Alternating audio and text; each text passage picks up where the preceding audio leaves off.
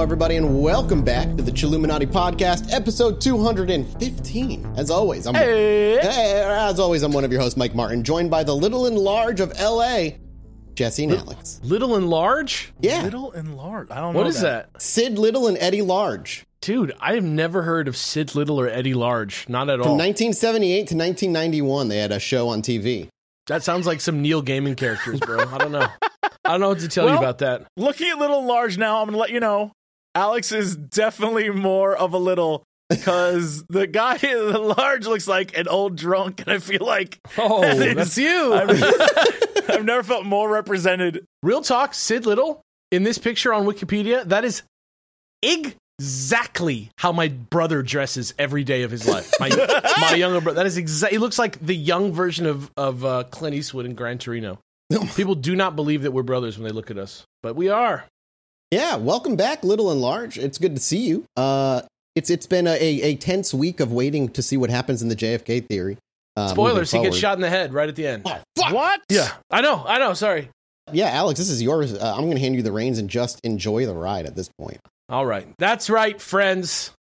Like clockwork, just as I predicted I would, I have now proven to you by doing 2 episodes in a row without any breaks that my momentum is continuing unabated. Welcome to a second part of this tidy little 2-parter. Oh, okay. Here on the show. 2-parter. And speaking of keeping things tidy, one of the cleanest, most based things that you can do as a listener and enjoyer of the show is to come over and support us with money. Yes, entirely by choice. Over at patreon.com/ChilluminatiPod. And I say by choice because really, I'm not here to entice you with tales of ad-free episodes, weekly minisodes with up-to-the-minute paranatural headlines and epic stone-related mysteries. Our excellent new movie commentary show, Rotten Popcorn, not here for that. Not here to convince you about heebie-jeebie, cutie-patootie, bespoke visual emanations from the always fantastic Studio Melectro. Free merch. Not here to talk to you about early ticket sales, Discord, or more. No. All I'm here to do today is speak to that one disgustingly rich listener who, in this age of capitalist ruin, will shine some of their hard-earned opulence down onto our show as a security blanket against these brutal and uncertain times. You know, to make sure we keep on seeking the truth here on the airwaves forever. That's all we do here on the airwaves. We just seek the truth. That's right. Patreon.com/ChilluminatiPod. If $10,000 is just chup change to you, why not waste it on us?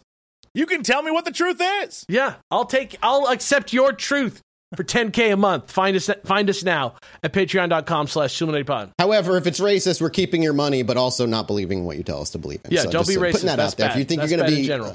Yeah, exactly. ChilluminatiPod, no racists allowed. That's our slogan. That's our slogan. Yeah. Anyway, yes, folks, it's that time again for the second and final part of our JFK 2, The Oliver Stone series. Yet another set of episodes about that late, great John Fitzgerald Kennedy guy, and more specifically, about a theory heavily championed by AAA Hollywood director Oliver Stone, among others, that a conspiracy among rogue elements of our intelligence and military communities out of New Orleans was ultimately responsible for the whole shebang. And again, shout-outs to @Deanna Writes Inc., our researcher Deanna, for the absolute essential research she did for this project. Literally could not have done this on my own. I was just talking to Mathis about this before. It is absolutely impossible to research stuff about JFK compared to any other topic just because of the sheer volume of writing out there and the sheer volume of research being done and the absolutely different conclusions that everybody has, the way people misinterpret things and change things. It's all so confusing, and to do this right, it takes a very, very large amount of juggling of different things. So shout outs to her for that help. It really, really, really, really helped. And props to you too there, Alex, because you're taking the JFK thing. The way you're doing it is very impressive because it's deeper than a lot of other podcasts that I've listened to cover it in the past. You're giving each theory like it's full fucking due. It's getting, multiple episodes for the theory. It's very deep research. So fucking props. Thank you. I've never concerned myself with whether or not it's true, right? In any of the episodes that I do, right? So JFK is very perfect for this because I need to just play the part of each person who believes in this theory first. And then I can look at it and then I can tell you, I can look into it and tell you what happens, right? So It's it doesn't matter to me whether it's true or not. And I know that sounds daunting, but what? What's the matter? I've never concerned myself whether it's true. It's such a statement. I'm just saying I don't mind if it turns out that the theory itself isn't the right theory, right? I'm just here to tell you what the theory is, right? Yeah. Sure. And it sounds intimidating, but you don't actually have to listen to the first set of episodes if you don't want to. I think you should. I think it's probably good to listen to any podcast that comes out in order if you want to get complete understanding of everything that ever happens. But you don't need it if you have a basic working knowledge of this, again, very heavily covered historical event. But if you want a nice background on not just the history, but the various popular elements that make up the mystery around the assassination, that's when you should check out episode 139, episode 158, episode 159, episode 60 of our show before starting this one. And I guess for sure, you should probably go back and listen to last week's episode. Like, this is just part 1 and part 2. You should go back and listen to that. Since that one and this one are actually connected. And you should probably watch the movie JFK if you haven't already. I kind of gave you that homework last time. You get the idea. You should have watched the movie. I'm pretty sure everybody who has a conspiracy bone in their body has seen this movie at some point now. So let's get into it. Let's hit you with the disclaimer. John F. Kennedy was a real person, and his assassination was a real act of violence. Therefore, we're going to be discussing some seriously disturbing imagery and subject matter throughout the course of the series. This was the high-profile murder of a sitting U.S. president. Videos and pictures you Google after listening to this may disturb you, so proceed with caution. It also happens to be one of the most notorious moments in world history, and therefore extremely ingrained into our national culture at all levels, not to mention world culture. And so sometimes it's easy to forget that this really happened, and it wasn't that long ago. And I'm sure that at some point during this, 1, 2, or all 3 of us, probably Mathis right now in the immediate future, are going to be flipping about this in ways we haven't been about other murders on the show. So let me apologize for that now and in advance and after the fact, because I probably have already done it. And also, please remember that until the very end, I'm going to be reporting, just like I said, on what other people think happened that day. If you don't like what you hear, if you disagree with what I'm saying right now, please remember, do not shoot the messenger. I'm here to tell you what Oliver Stone thinks and what I think of what Oliver Stone thinks. I'm not here to say what I think happened. At least until the end of this whole Maxi series, I will. That when I do tell you what I really think. And finally, even though I promise I'm going to try and do this to the best of my ability, remember, I am not an expert. None of us are experts. I'm just an internet comedian. We are just dudes with beards on the internet with a podcast. So I'm probably going to make some mistakes, maybe even some egregious ones. So again, let me just apologize for that in advance. And now, without further ado, no ado at all, let's get this show on the road. It's time for JFK 2, The Oliver Stone, Part 2, The Facts versus Oliver Stone. But before we get into all that, instead of teasing you with more clues about the tons of episodes I'm imminently working on, I wanted to start us off with a quick look at a different, much more simple JFK mystery as an amuse-bouche, which is something I've always said is essential before a huge brain meal, since it ties everything all together thematically and serves as such an effective example of how we can be made to trust something based on its structure, even though it might grossly distort the facts, or more specifically, in the case of JFK, make things that aren't related seem related purely by the way that they're presented. For this little mini thing right here at the beginning, I want to shout outs to Time Magazine and Snopes for this one.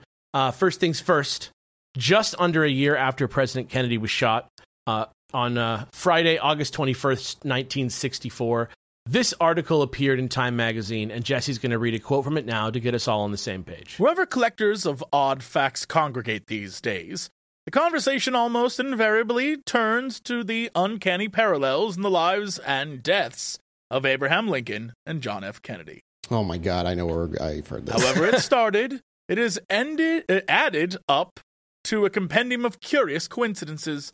Last week, even the GOP Congressional Committee newsletter, with a circulation among 15,000 Republicans, joined in the game with its own list. There were no political motives, explained newsletter editor Edward Neff. We just thought of them as interesting. Yeah. Now, obviously, as Mathis already kind of said, if you're the type of person who does things like read every plaque at the city park, it's possible you've already heard about at least some of these, since after this first time, this kind of list kind of like spread to the ends of the earth as a way sort of like pre-internet meme type of article.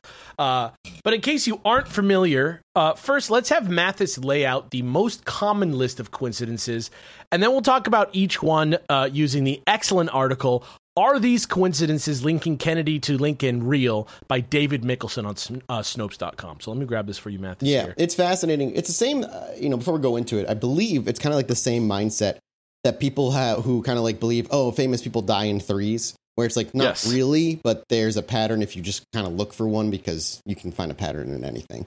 Right. All right, let's see. Abraham Lincoln was elected to Congress in 1846. John F. Kennedy was elected to Congress in 1946. If it wasn't John F. Kennedy, though, it would have been somebody else. Abraham Lincoln was elected president in 1860. John F. Kennedy was elected president in 1960. The names Lincoln and Kennedy each contain 7 letters. Both were particularly concerned with civil rights. That's debatable about Lincoln. Both wives lost their children while living in the White House. Both presidents were shot on a Friday. Both were shot in the head. Lincoln's secretary, Kennedy, warned him not to go to the theater. Kennedy's secretary, Lincoln, warned him not to go to Dallas. Both were, both were assassinated by Southerners. Both were succeeded by Southerners. Both successors were named Johnson. Andrew Johnson, who succeeded Lincoln, was born in 1808. Lyndon Johnson, who succeeded Kennedy, was born in 1908. John Wilkes Booth was born in 1839. Lee Harvey Oswald was born in 1939. Both assassins were known by their 3 names. Both names are comprised of 15 letters. Booth ran from the theater and was caught in a warehouse. Oswald ran from a warehouse and was caught in a theater. And finally, Booth and Oswald were assassinated before their heels. And that is actually not true. He got caught at a movie theater. Yeah, they're a little loose with the facts on these. Only a little? Yeah, admittedly, though, at first glance, it feels pretty good, right? Like, it's the same thing with the flat Earth, right? If you read something and then don't actually do any research, it looks great. Yeah, some of the claims made you can like kind of tell are true without having to do any research, just because you understand like math and you can count, right? Yeah. And since it's a pretty interesting topic that you kind of really want to be true, just because it makes the world feel exciting and mysterious. And following a script and makes sense. Yeah, exactly. That's already probably enough to start you like fantasizing about telling other people this, like getting ready to like bust this out at like, Sunday roast dinner for your parents or whatever, just blow people's minds with this crazy stuff. But now let's revisit that Snopes article and see what they were able to figure out with a little bit of Googling and some real research. Were they actually both elected to Congress 100 years apart in 18 and 1946, or as president in 18 and 1960? Absolutely they were. But the fact that exactly 100 years from each other feels important has nothing to do with anything besides the fact that, one, they both served in the same country's government, where almost every president's trajectory is extremely similar and subject to the same election year rules. Mm-hmm. And 2, simply just that humans think round numbers like 100 are neat. It's the same thing with Andrew Johnson and Lyndon Johnson's birth year. They're like almost the same ages as Lincoln and Kennedy, because they're also vice presidents. So it's also a case of cherry picking. Yeah, Abraham Lincoln and Kennedy weren't the only ones that were elected to Congress in 1846 or 1946. They were one of many. Yeah, exactly. And just because of the same ages, same jobs, like the years being close or the same is not really actually that crazy, right? It's not actually. No, it follows the law. Yeah. Also, almost everything else important that happened to these guys did not happen exactly 100 years apart. Right. Like their births or their deaths or their ages, just to name a few huge things. So, like, what are we even saying? Like, Lincoln also got elected twice. Kennedy did not get elected twice. They had totally different lives and political careers. Lincoln tried a lot of times to do a lot of things and failed a lot of times. Kennedy just kind of like was charismatic and successful and known and just kind of shot right through everything and just bang, went straight to president. The 2 election dates are actually more likely to be linked than not, and that's just more accurate to say than anything else. Well, yeah, there's like less randomness in terms of like election dates because of the way the country works. So yeah, of course they were fucking elected around like 100 years apart. Now let's talk about the fact that their names both have 7 letters. Is that crazy? Yes, that's insane. That's stupid. Yeah, it's insane in the stupid way. I mean, right. Well, first of all, average number of letters in a presidential surname 6.64. So 7. Them both having 7 is like exactly what you would expect. Do you think that's like a subtle I don't know, like something in the American ethos where we're like, I would call it marketing data. you know, if it we're more Johnson, likely to vote Clinton. for Smith than Smithson. You know what I mean? I like, don't know. like, It's interesting because I remember learning this in like high school English or something. It might not necessarily be like the number, but like the syllables and how good it feels to say and hear that name. sure. Yeah, just like, just saying like Abraham Lincoln is a nice 3-2. Mr. Lincoln. Where Jesse Cox. Or if you go something that's like Right. two syllables, it doesn't sound nearly as interesting. But Right. Jonathan Kennedy, or John Kennedy, it's all more fun. Yeah. It sounds better. Also, Abraham and John aren't the same length. We can go look at video games as a great example with that game Phoenix whatever that Ubisoft released that was actually really good, but like nobody knew what the fuck it was and it had a terrible name and nobody really cared. It's interesting because when you think of Abraham Lincoln, right? People say Abe Lincoln. That takes it down to 3. It's just easier to say. Abe Lincoln. Yep. Right? Right. And like, there is no Jonathan Kennedy. It's John F. Kennedy. It's John. Yep. Yeah, it's John. That's why it's John F. JFK, 1, 2, 3. Like, Because just, John they break Kennedy, it you don't down. want to say, yeah. Yeah. I'd vote for a Jesse Cox. That sounds Yeah. good to Right. me. That's Boom, clean. boom, boom. It just is. Alexander Fasciani's not getting any votes, though. You know what I mean? And Yeah. Michael Too many- Martin. Michael Martin's better than two. Alexander. Mike Martin Fasciani. would work, though. Mike Martin's might right in work, there, yeah. Yeah.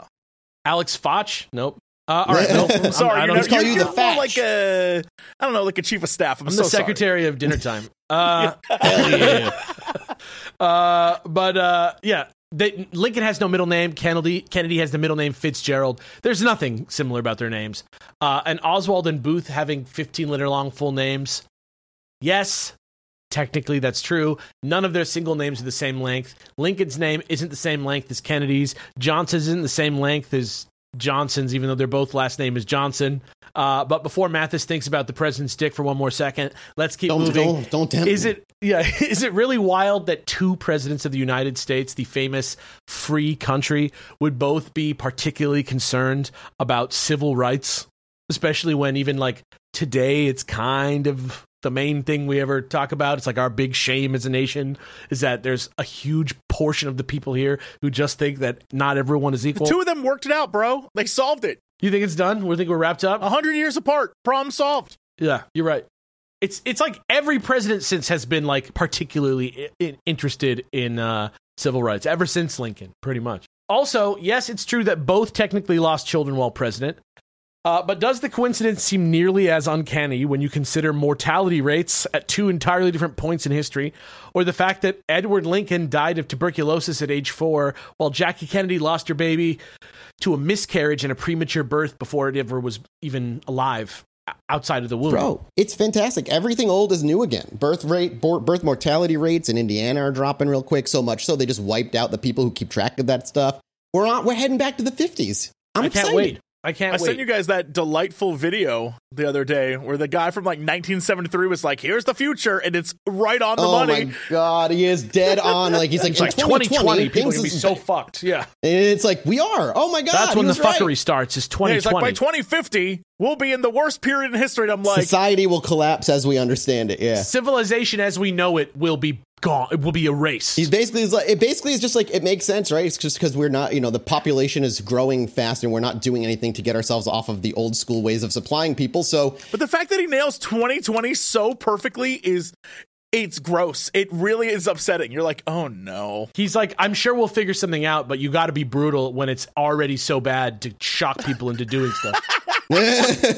Yeah, we'll figure stuff out. One single tear. he's like, luckily we've discovered this with 150 years to spare. And it's like, well. Also, let's go back to being shot on a Friday. If you actually ask the experts on the fact that they're both being shot on a Friday, if that's like a coincidence or not, it's actually a fairly high 1 in 7 chance.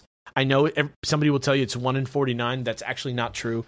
And the fact that both guys were shot in the head by people who were trying to kill them is like, the natural place that you would expect them to be shot. Where else would you shoot? Yeah. Yeah. Not to mention that one of them was point blank with a pistol, and the other is like one of the most famous long range carbine rifle gun shots in history. Like totally two headshots that do not resemble each other at all. Also, probably in an attempt to massage the truth a bit, a few of these ended up as just straight up lies in the end. Like, for example, Kennedy did have a secretary named Evelyn Lincoln, which, by the way, is a very common last name in America, who did warn him about going to Dallas. But Lincoln simply did not have a secretary named Kennedy like the list says. Also, warning the president of assassination attempts happens way more than you think it does. As we know from this show, there were at least 2 other threats to Kennedy's life just in November of 1963. Not to mention all those other times he went outside in public with his like weird Pope-mobile car with no Pope-mobile cover. Yeah, he always insisted on not having one. Yeah. Speaking of which, the idea of Oswald shooting Kennedy in a warehouse and running to a theater is sus because he shot him from a warehouse. He didn't shoot him in a warehouse. He shot him in his car from a warehouse outside. And the idea of Booth shooting Lincoln in a theater and then running into a warehouse is sus because it was more like a shed where people cure tobacco. It wasn't really a warehouse in the way that you're probably imagining it.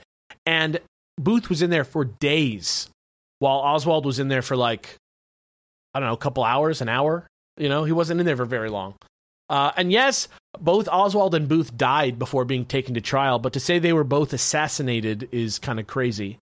Oswald maybe was assassinated in a way, right? But Booth was shot in the neck by a trooper outside the barn he was hiding in while they were already in the middle of burning down the barn to smoke him out of the barn. So that's just more like a cop taking the law into his own hands and shooting someone for a sus reason, which I hate to say it, literally happens all the time, even now. And if you call that an assassination, you're kidding yourself. Similarly, Booth was born in 1838. He was not even born in 1839, so that's only 99 years from Oswald's 1939 birth. That makes it less cool. It's not, I guess not, even though double nines is like, I guess, like, could be cool. Like, depending on what you're interested in, you could say 99, exactly 99 years. And though both guys had 3 names, just like most Americans probably do, most Americans do have a middle name, statistically. The calling them by their 3 names thing didn't happen until after they shot the president, likely out of courtesy to all the other folks named Lee Oswald and John Wilkes in America, who suddenly ended up in the Adolf Ghislaine Elon Club, just trying to make the best of their shitty name that they got from a time when those people weren't awful, you know? And another strategy that's often used is saying like just vague enough things in your wording to imply that something's significant without committing to anything concrete. That is absolutely key in these people's like the way they speak to you and try to convince you that they're actually real. Is everything is super vague, and unless you know on the spot the specifics, it's hard to question it. Exactly. So take the use of the word Southerner in this list. Saying Oswald and Booth were both Southerners does technically work because Oswald was born in New Orleans and Booth was a sympathizer of the Confederate States of America. But Booth was actually born in Maryland and described himself and saw himself as a Northerner who merely understood and aligned his interests with the South, while Oswald's motivations literally had nothing to do with the fact that he was born in New Orleans at all. It was not a regional politics-based reason. He's like supposedly anti-Kennedy's policies. We don't actually have a motive from Oswald exactly because he was killed way too soon to talk to him enough, right? And then next, when they say that they were both also succeeded by Southerners, this again is technically true. They were both succeeded by Southerners, but at the time it would be true of almost any Northern president from these time periods because unlike today, vice presidents were usually chosen from the opposite side of the aisle because you had to balance out the ticket so that everybody would vote for you. Right. Yeah, that's Lincoln is from the North and he's a Republican and he needs like a Southern Democrat to like get on his ticket, right? To like kind of balance out being JFK was a Northern boy. Yeah, and he needs that Southern Republican on that ticket, right? Same thing with it's the same thing. It's always been like Biden is an old man, an old white dude, so he picked like a young black woman to be on his ticket. Like it's a balance thing every single time. Yeah, exactly. And also the fact that they were both named Johnson is not that amazing when you consider that it's one of the most common last names in America. It's like Smith. It's like the second one after Smith. It is the second. Yeah, Smith is number 1. Johnson's number 2. Yet it's not so much a huge coincidence as it is one of the more likely possible outcomes considering the spread that we're dealing with, right? So, like, you guys get what I'm trying to say here, right? Like, Would you describe the relationship between Lincoln and Kennedy's lives as spookily uncanny? What do you think about that? No. If there's any similarities, it's purely coincidental. And again, we've had this conversation too, where just take a minute, take a step back, think about how many people are on this planet, how many actions everybody are taking all at the same time. Coincidences are just mathematically and statistically going to happen. Exactly. I mean, but also let's look at the list that we were given. Some of the most outrageous claims are also just lies. Mm-hmm. But like the ones that where it's like they were born the same, like 100 years apart, lie. They just, right? Like, it's so slightly a lie. It's still definitely a lie, but they just nudge the reality to the truth to make their little thing true, right? It's like you can take any two things. Yeah. I mean, like, saying Lincoln and Kennedy have 7 letters. That's like years ago in 2012, Krendor and I on our other podcast would make a goof about how, it was the Mayans, like 2012, right? That big thing. And our joke was that the Mayan robots would come back. And then one day we realized that Mayan robots is the exact same letters as Barack Obama. And we were like, oh, right? Like that. You could do that. Anyone could do that with anything. Yeah. Or watch somebody do like the numerology. You can like go see those people, those QAnon people, just like whipping out their crazy numerology stats. Dude, and stuff. if you watch it, it's like the numbers make no sense initially. They keep subtracting and subtracting until eventually there's something there, and that's my proof. There's a great Klepper clip of him talking to like a numerologist QAnon person where you're just like, whoa. If you get offended because we insult QAnon, you might want to go see a therapist. I don't have any sympathy for you, other than that you got completely tricked. I feel like if anyone would donate $10,000, there'd be a QAnon supporter, because that's gullibility that I'm here for. All right, well, if we start talking about JFK Jr., then you'll know why. That's the gullibility I'm here for. If we're just kicking back on a beach somewhere talking about JFK Jr., if we plan a field trip to Dallas, Texas, with no restaurant reservations involved, you know what we're doing. With no food involved. You know why we're in Dallas. Anyway, let's talk about Oliver Stone and JFK now.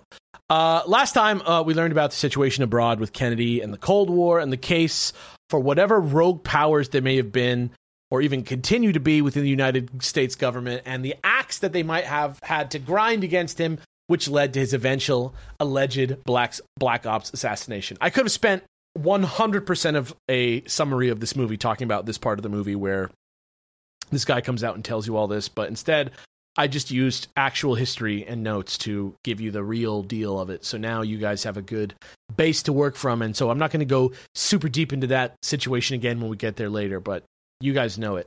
And today, now that you've hopefully checked out / pirated the JFK movie like I suggested, which again, you should really consider doing before we listen to this. I think it's streaming somewhere too. I'm not sure. But I recommend bootlegging the director's cut if you can, or stealing somebody's password to do that, because I don't want to give anybody any money for this, but you get what I'm saying. We're going to be re-examining the crucial details of this case as presented in the movie and in the documentary JFK Revisited that came out in 2021. The people involved and the way certain events were presented, see how they may not be accurate to the facts of what actually happened on that day with Lee Harvey Oswald on November 22nd, 1963. And simultaneously, we are going to reflect on the Warren Report and the events of the real-life Garrison trial Oliver Stone uses as the sort of centerpiece from which to razzle-dazzle us with his entire grand theory of conspiracy, and to protect us as we go from the stupefyingly persuasive magic of cinema, we're going to be heavily referencing the book Reclaiming History, The Assassination of President John F. Kennedy by Vincent Bugliosi, which today is going to serve us as a fact-based antidote to Oliver Stone's confusing and obscuring of historical events as laid out in the movie JFK and restated in JFK Revisited, which, if I haven't mentioned it already, is basically like a 4-hour version of the movie with Whoopi Goldberg doing voiceover instead of expensive actors hired to play Cajun legal assistants. Yeah, Whoopi Goldberg is the narrator. What? It's true. Yeah. Wow. Amazing. Instead of like writing a movie with a bunch of lawyers like Michael Rooker being like, so what you're saying is this guy never ever, like, he saw these two guys in a bar? Like, that's like what the real movie is. In the other one, it's like chill-ass Whoopi Goldberg saying exposition. And both films have the same amount of Donald Sutherland in them, which is about 20 minutes. Donald Sutherland spends about 20 minutes in both films. He's got like a speech impediment nowadays because he's pretty old, so it's like kind of weird in the new movie because you can hear that he's like not doing so hot on the mic, but you know he's there because he played X in the movie, if you've seen the movie. But we'll talk about X more later. And anyway, today's largely going to be based around the information found in the 33rd section of Bugliosi's book, which is called Jim Garrison's Prosecution of Clay Shaw and Oliver Stone's movie JFK. So if you want all the background on this and to dive much, much further into all aspects of the case, do yourself a favor, go out and buy this giant book. There's physical and there's digitals out there, because on top of all the stuff we're covering here, there's about 1,500 more pages of this like cynical, almost toxic, well-researched goodness to go through, and it's just much better to do reading it for yourself than for me to try and focus all of it into an easily digestible story that we can get through in a couple of hours, which is pretty much exactly what Oliver Stone did to get him into this whole big mess in the first place. And just real quick, in the interest of hearing out both sides, and because it was such a hit last week, here's another quote from a negative review of the book by University of Georgia School of Law professor Donald E. Wilkes Jr. I don't remember who read this last time, but whoever wants to read it, just take this one here. I think it was me. To those who have read extensively about the JFK murder, Bugliosi's hypocritical proclivity, right? That's how you say proclivity, yeah, for cherry-picking evidence is, in the pungent words of assassination investigator Jerry McKnight, as inconspicuous as a tarantula on an angel food cake. Yeah, now we've heard, we've done our part in discrediting Bugliosi enough that, I'm not giving him some sort of biased treatment. We heard from both sides. I read that entire complaint. It's actually quite long, and though I read it and he does make some salient points, it's not enough to disqualify the work, in my opinion. He reads like an old Southern, what's his name? Fuck, I lost his name. It's gone, but I'll remember it. An old Southern Jordan Peterson. That's how he reads to me. He reads to me like an old Southern Jordan Peterson, where he uses big words to make it sound like he's smarter than he actually is. Well, I'm just a small town Peterson. He's pretty well read. He's not like a total dick. I just love how angry he is at this guy.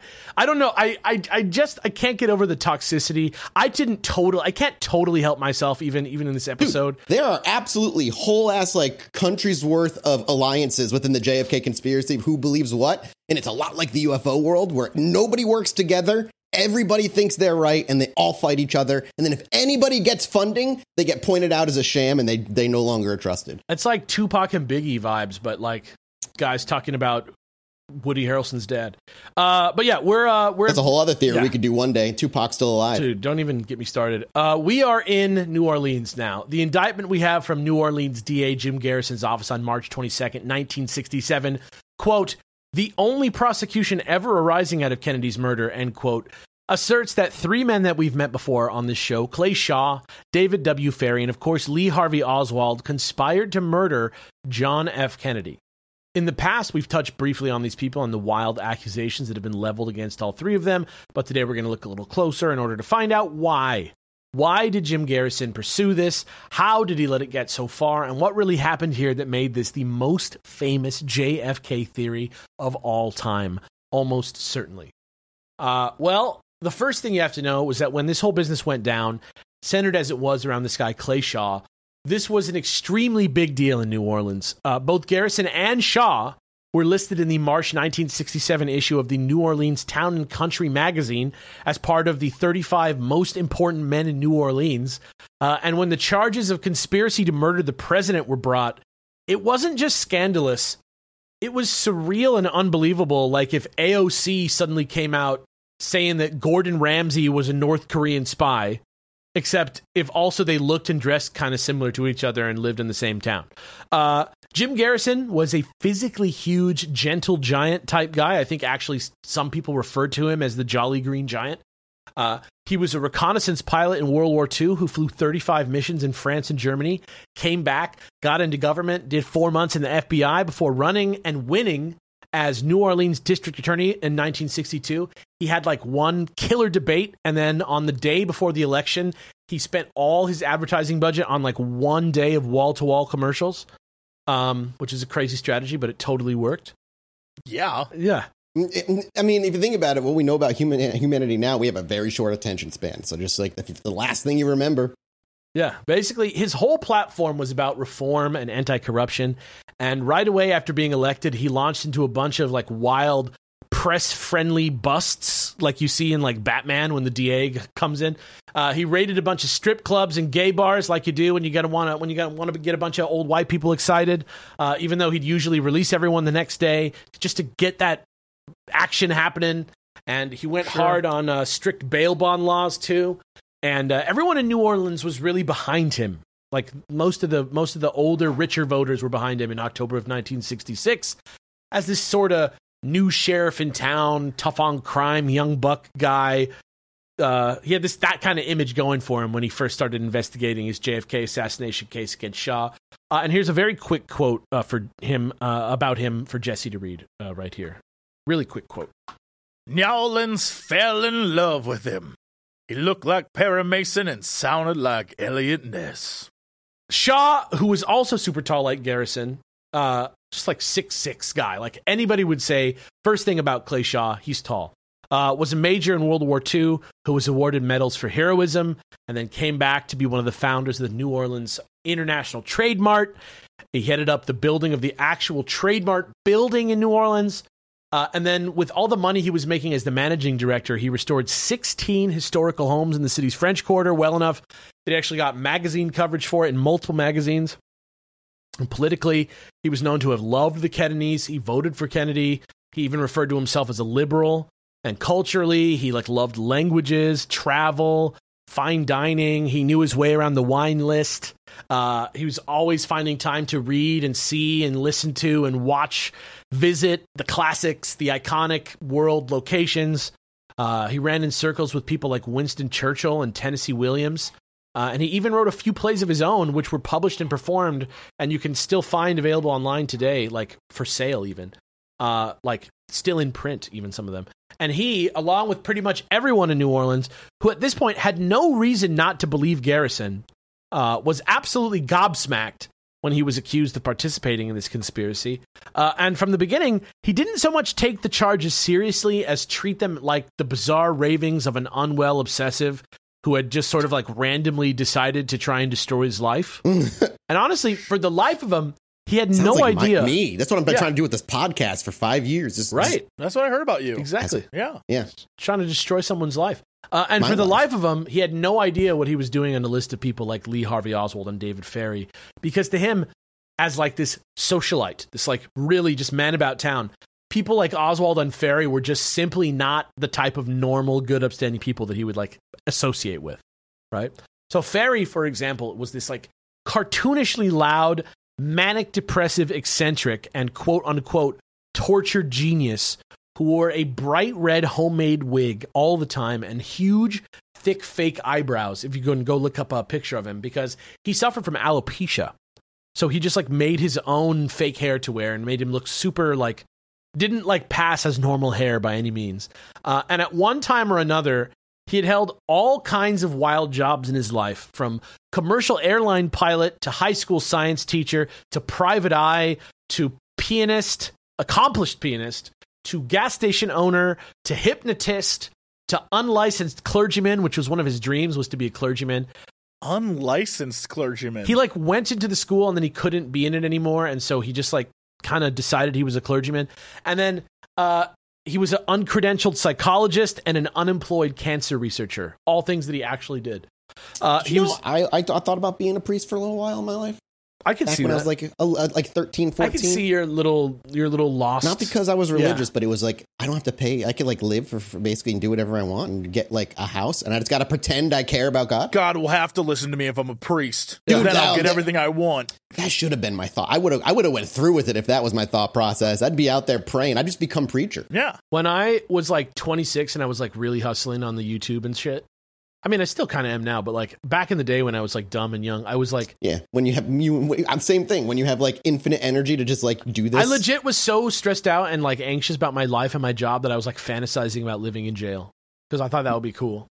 You know, I did have those thoughts before too when things were like really bad growing up. I was like, at least in jail, I like get fed and I don't have to think about anything. What? It's the same. It's the same idea as wishing to be a priest in my mind. It's like it's romantic. Yes. It's romantic to have like such a regimented, disciplined schedule. All I had to do was work 1 or 2 days, like go to like do mass for to a couple days. I don't and then actually the rest want to live in jail. I don't actually No, want to me live in jail. either, obviously. But clear. like that was just younger, depressed me thoughts. What the hell was happening? I'm a big proponent of prison reform. Those are stories for Tales from the Crypt, man. I'm just saying, I get it. I get wanting to be a priest. I get having a stressed out life and wanting to. I'm glad. Honestly, I thought I was going to get like 2 Jesse reactions, but I appreciate you. Yeah. He was also notoriously anti-communist and outspoken about how he blamed Kennedy for the failed Bay of Pigs invasion in Cuba. And around New Orleans, he made him like a name for himself in the anti-Castro scene, which, according to Garrison, was why he was going to be the getaway pilot in the assassination on November 22nd, despite allegedly, according to Garrison, being fired from Eastern Airlines for having sex with a 15-year-old boy, or at least trying to. Oof. Yeah. And actually, now is a great time to mention that behind closed doors, both Clay Shaw and David Ferry happened to be gay. In the world of reality and world history, gayness was absolutely not the vibe in this location and in this time period, especially if you're old, especially if you're white, especially if you're Christian and rich. Most people who have any sway over their local DA, and regardless of what you believe about the assassination of the president, without question, Jim Garrison for sure weaponized the fact that these two guys were gay repeatedly, either whether he did it wittingly or unwittingly, in his extreme zeal to convict people for killing the president, often substituting liking boys for having any sort of criminal intent as a method of trying to convince the jury not to trust them. I gotta pause that right a second. That's think about that, right? You couple the idea of pedophilia with being gay. And what are we seeing today over the past year or two? The same exact tactic is happening right now. People who are transsexual, cross-dressers, or just being drag queens, all being linked with like pedophilia, which is the most infuriating thing in the world. The thing that's crazy to me is that as somebody who's not a total pussy and like not afraid to like associate with somebody who's like slightly different from me in some ways, you know what I mean? Just like meeting and speaking to people of different genders, different sexual orientations, different, whatever. Like, it's very easy if you don't have that experience to just be like, and the evil gays, literally at one point, Garrison referred to the assassination by these 3 guys as a, quote, homosexual thrill killing. Can you believe that? Jesus Christ. This is the guy from the movie JFK we're talking about. It's so obvious what his goal is, and it isn't figuring out JFK. It's latching that onto his agenda of the anti-gay like zealousness of it all. Well, yeah. Well, we'll get. I don't actually think he was that anti-gay. Like in reality, he's actually on record a lot of times as like speaking up on behalf of gay people.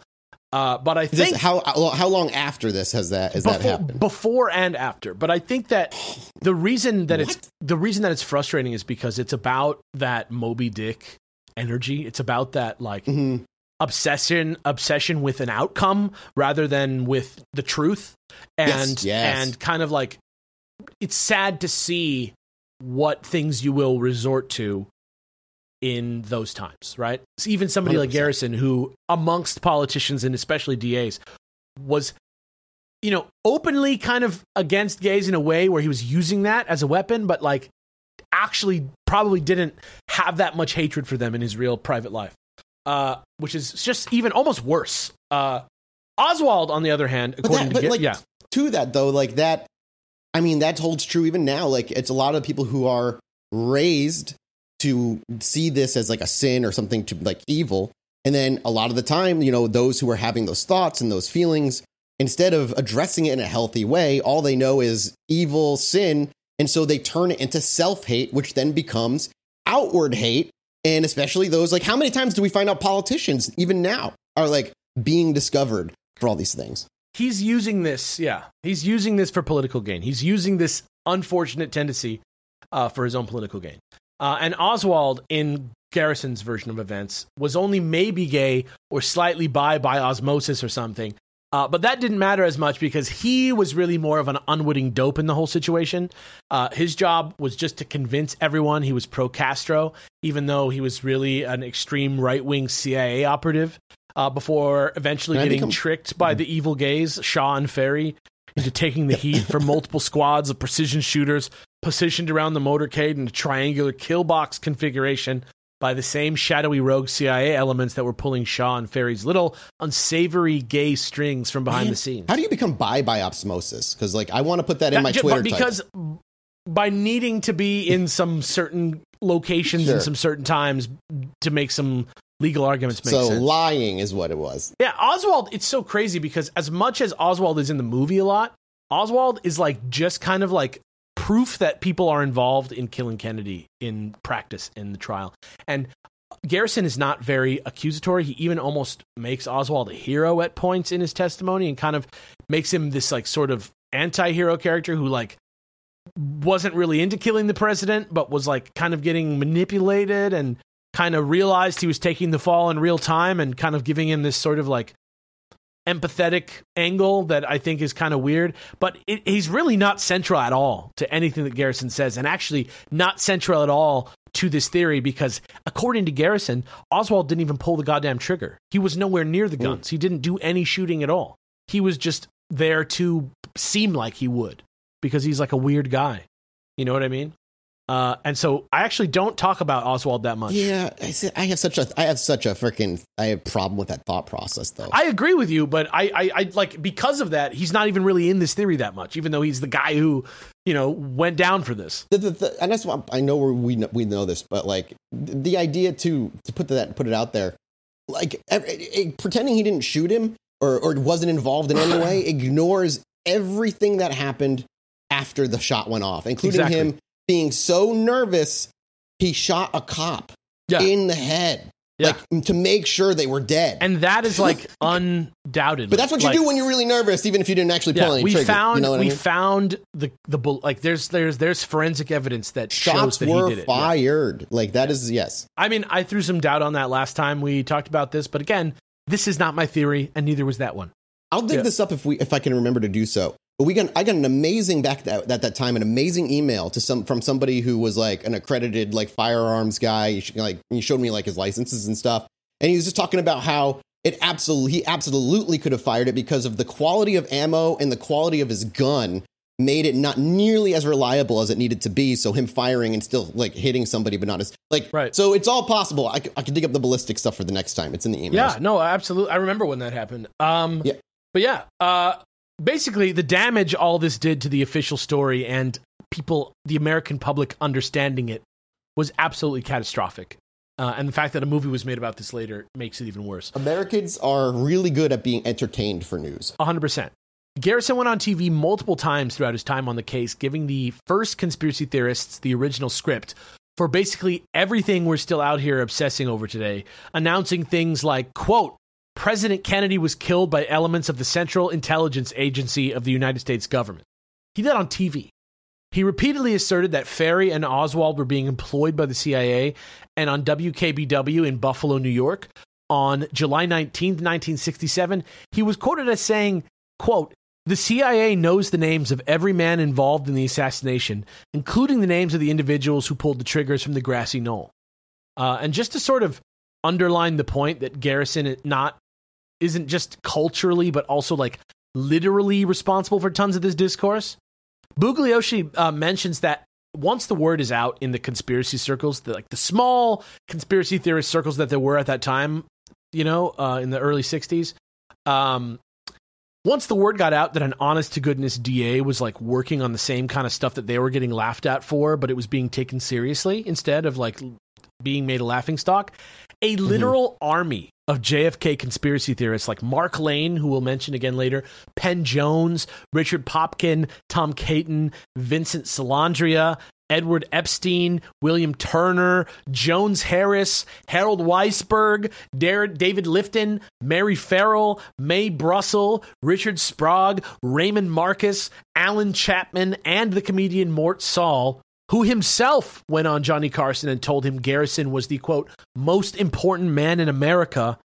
All of those people that I just said all actually came down to New Orleans to his office and volunteered their time to help get this thing, as they saw it, blown wide open. So it was literally like conspiracy school for everybody together, all in one place to like share all their ideas and be taken seriously.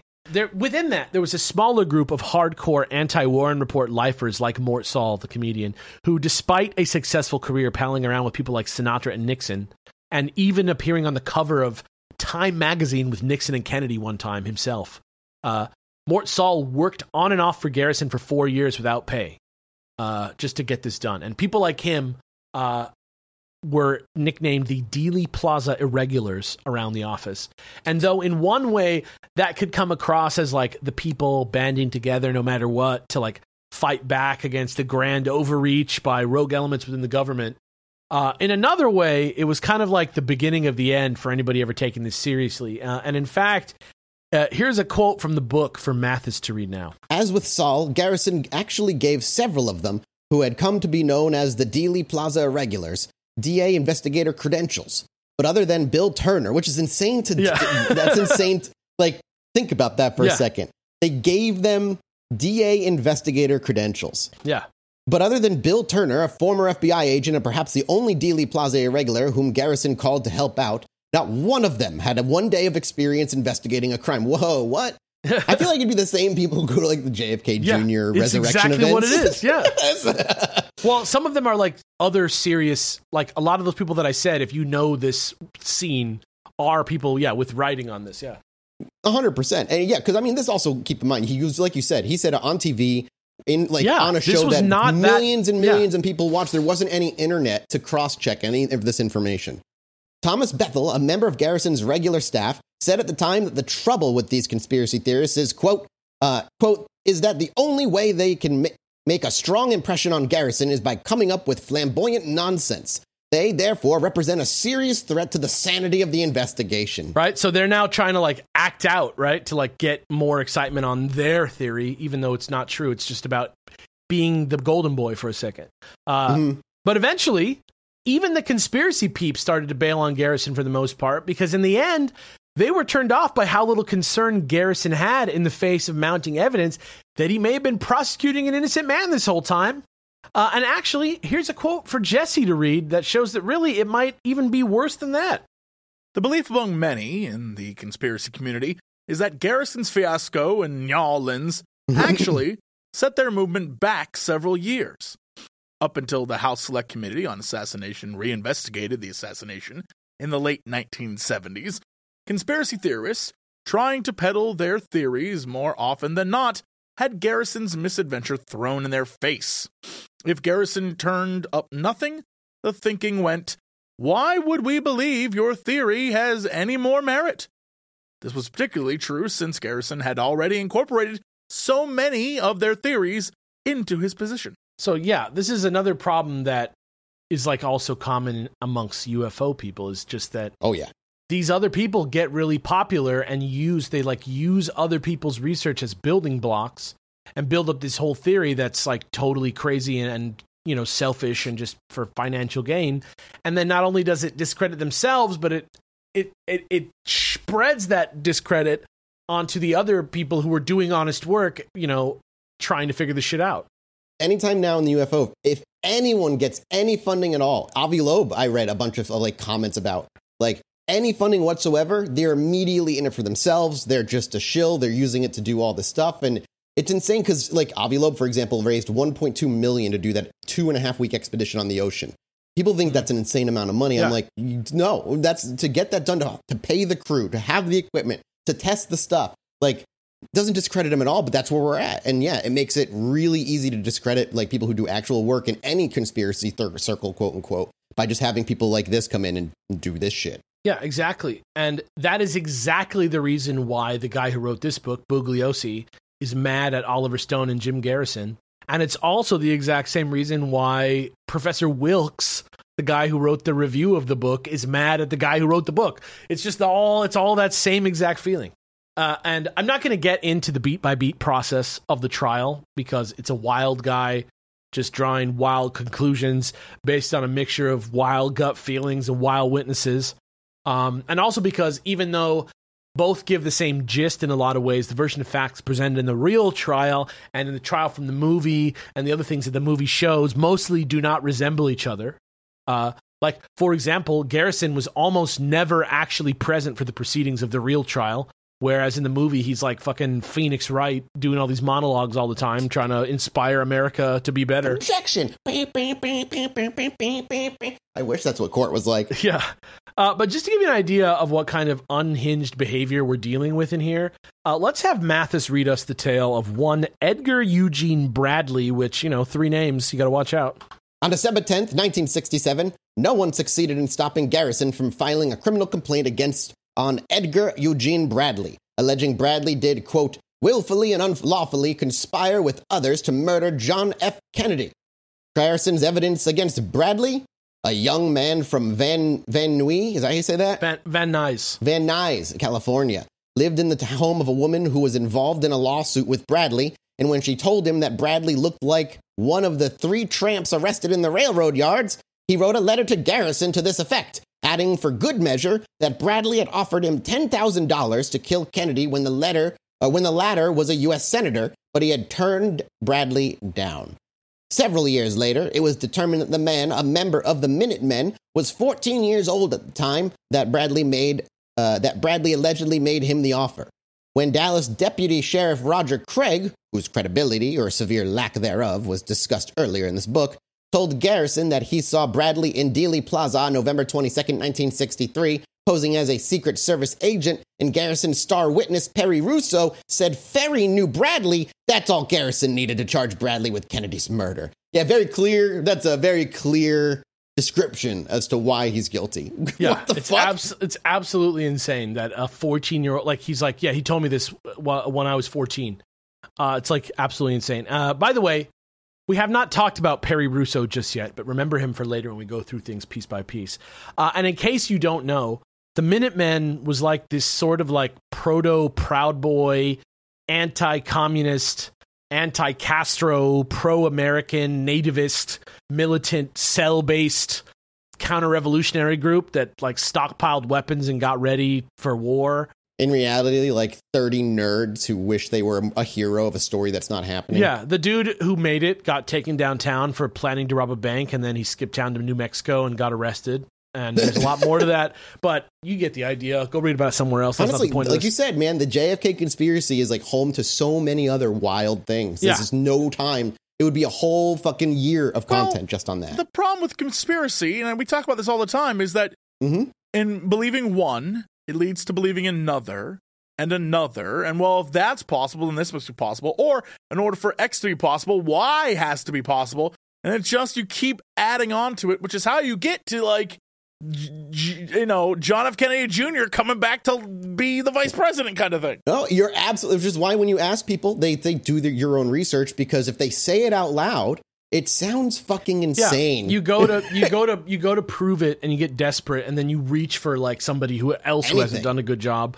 and then their whole history of doing a bad job becomes your history of doing a bad job.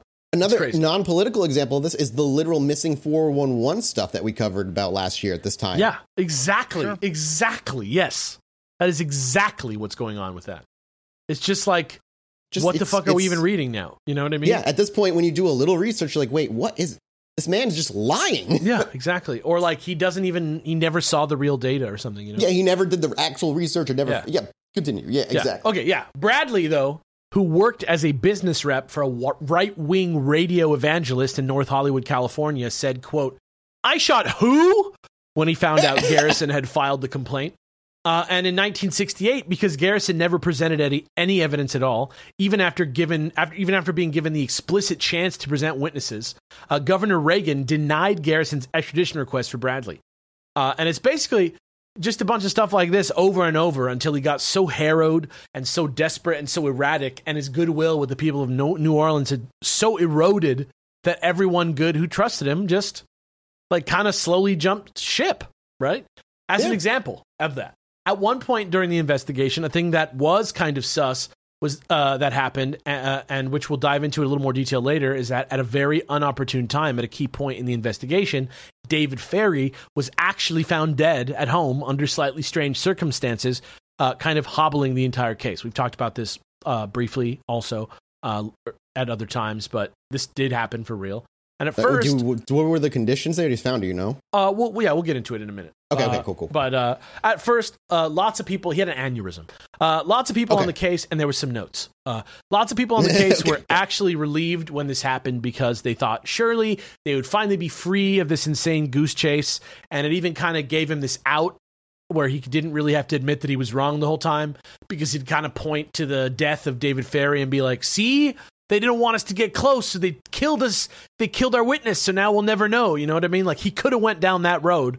But instead, what he did was he turned around and, quote, almost immediately charged Shaw with the murder. Like, he doubled down like a zealot, right? We've talked about that a million times with conspiracy theorists as well. If doubling down is easier and safer for your brain. Exactly. And another question is, like, is he trying to save face, or does he actually believe all this shit? Right? That becomes the major question with Garrison. And some people left in disbelief because they saw him react like a crazy person when he found out that Ferrie was dead, saying stuff like, quote, "This is just the beginning," and shit like that. I mean, even if he didn't necessarily believe it in the beginning, it's a possibility that he lied so much that he began to believe it and see things. Yeah, people do that all the time. Yeah. Cult leaders are a great example of that. Oh, dude, that's basically what this is, kind of, if you think about it. Yeah, absolutely. But as Jesse's about to read for you now, for others, they actually saw something even worse than that happening. So here you go. Warren Commission critic Harold Weisberg? Yeah, whatever. Was one of Garrison's strongest earlier supporters, and he went to New Orleans to help Garrison on his case.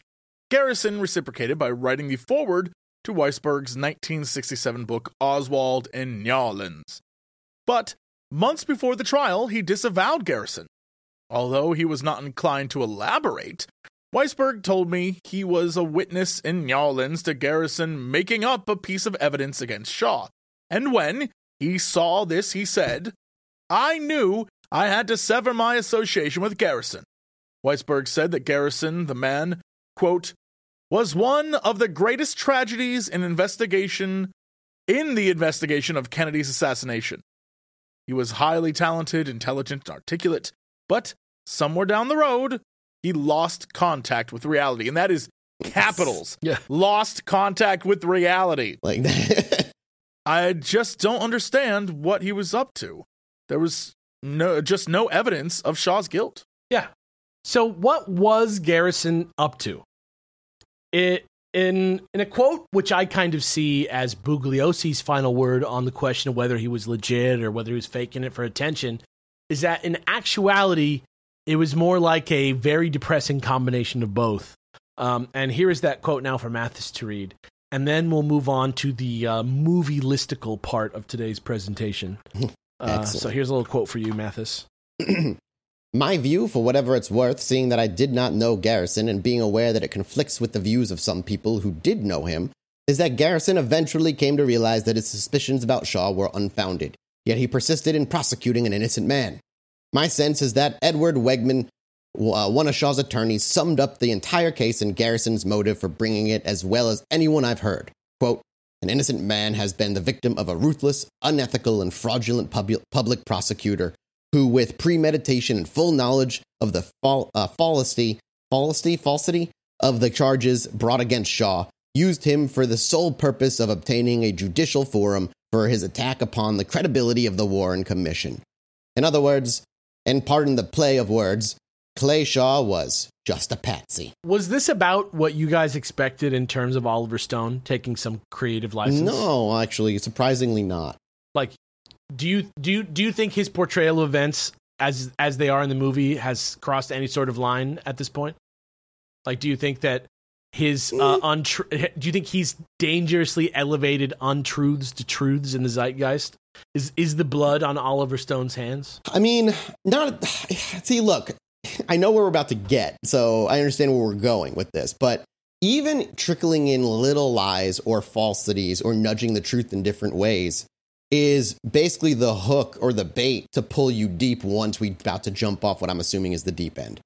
We're just going to learn about exactly how false a lot of the things are in this movie. Okay. Sure. But it is storytelling. And Stone, as we said last week, all of this was something that he acknowledged and said, look, yeah, I'm storytelling. I mean, it would be like if we came at it the same way that, I don't know, Disney did Pocahontas, for example. You know what I mean? Like, that wasn't the story of Pocahontas and never will be the story of Pocahontas. But they also didn't use images of the real Pocahontas and then, like, jump cut it with actresses playing Pocahontas and, you know, said, like, Pocahontas was murdered by John Smith. Read the clues. They're right there in front of you. You know, it's like... Right, but also, which one of these movies between the two stood the test of time? You know what I mean? JFK. I mean, look, JFK, he presented it as like, we read between the lines. We got 12 researchers to get you the real story of what happened. You know, it's a historical drama where they're saying things that are absolutely... Well, we'll get there. But sure. Yeah. What I'm saying is more people identify... No, I'm saying, like, more people identify, in the end, more people identify the story of Pocahontas and John Smith from the animation than the JFK assassination from this film. Even though they use real, actual stuff in it, right, and a lot of it's still made up, more people are like, oh, I believe the made-up story of John Smith and Pocahontas. Oh, because it makes you feel good, one. And two, I don't think... So which is more damaging, you know what I mean? Yeah. Oh, there's a whole fucking debate there. Like, it's an interesting thought, which is worse. Well, I think this is, like, about trusting your government. But, like, this movie is also not being put out under the guise of entertainment, right? He's putting it out as though it's a documentary style, like, this is the truth. I did my research, right? It's still definitely the entertainment. The movie JFK was 100% entertainment. Yeah, it's still definitely entertainment, but it's not. I've never seen it, so I just, you know. It's not presented in a way like when I watched Pocahontas, you know, as a fifth grader. Can I compare this to, look, where I was getting with this is, can I compare this with the Mermaid documentary that Discovery put out? It's not a documentary. It's a legitimate film. No, it's a narrative film. Yeah. But he's using real footage from things. Think about, like, how Metal Gear Solid sometimes, like, uses archival footage, like, while characters are talking. The world is burning. Like, that kind of stuff. It's like literally a movie with a story and characters, and then, like, somebody will monologue for, like, 20 minutes, and they'll go to, like, news footage, and then also have, like, footage of Gary Oldman as Oswald, like, mixed in with the news footage, and sometimes, like, recreating. Yeah. See, to me, the way you describe it, it sounds like a presentation of, like, a documentary style, like, evidence thing. Pocahontas, I, as a fifth grader, knew that it wasn't accurate to history, and this, until I started doing this show, thought that it was just, like, pretty close to what is weird about the Kennedy I'm going to give you the opposite. I did not know as a kid that it wasn't so flowery and like peaceful between, like, John Smith and... I didn't think magic was real and she was talking to tree animals, but I did think for a while that it was a peaceful thing until, like, I got to the age where I could... And the internet came around and I could start doing my own research in a way that didn't involve having to go to the library and look for books. Yeah, she was not smoking hot. She was a child. Yeah. It's gross. You're not going out today and seeing people in New England camping out and like praying to Flit and Miko from Pocahontas in the same way that people are showing up at Dealey Plaza. You know those names off the top of your head, bro. Like, don't impressive. even. Listen, I used to work at Blockbuster Video for like 7 years.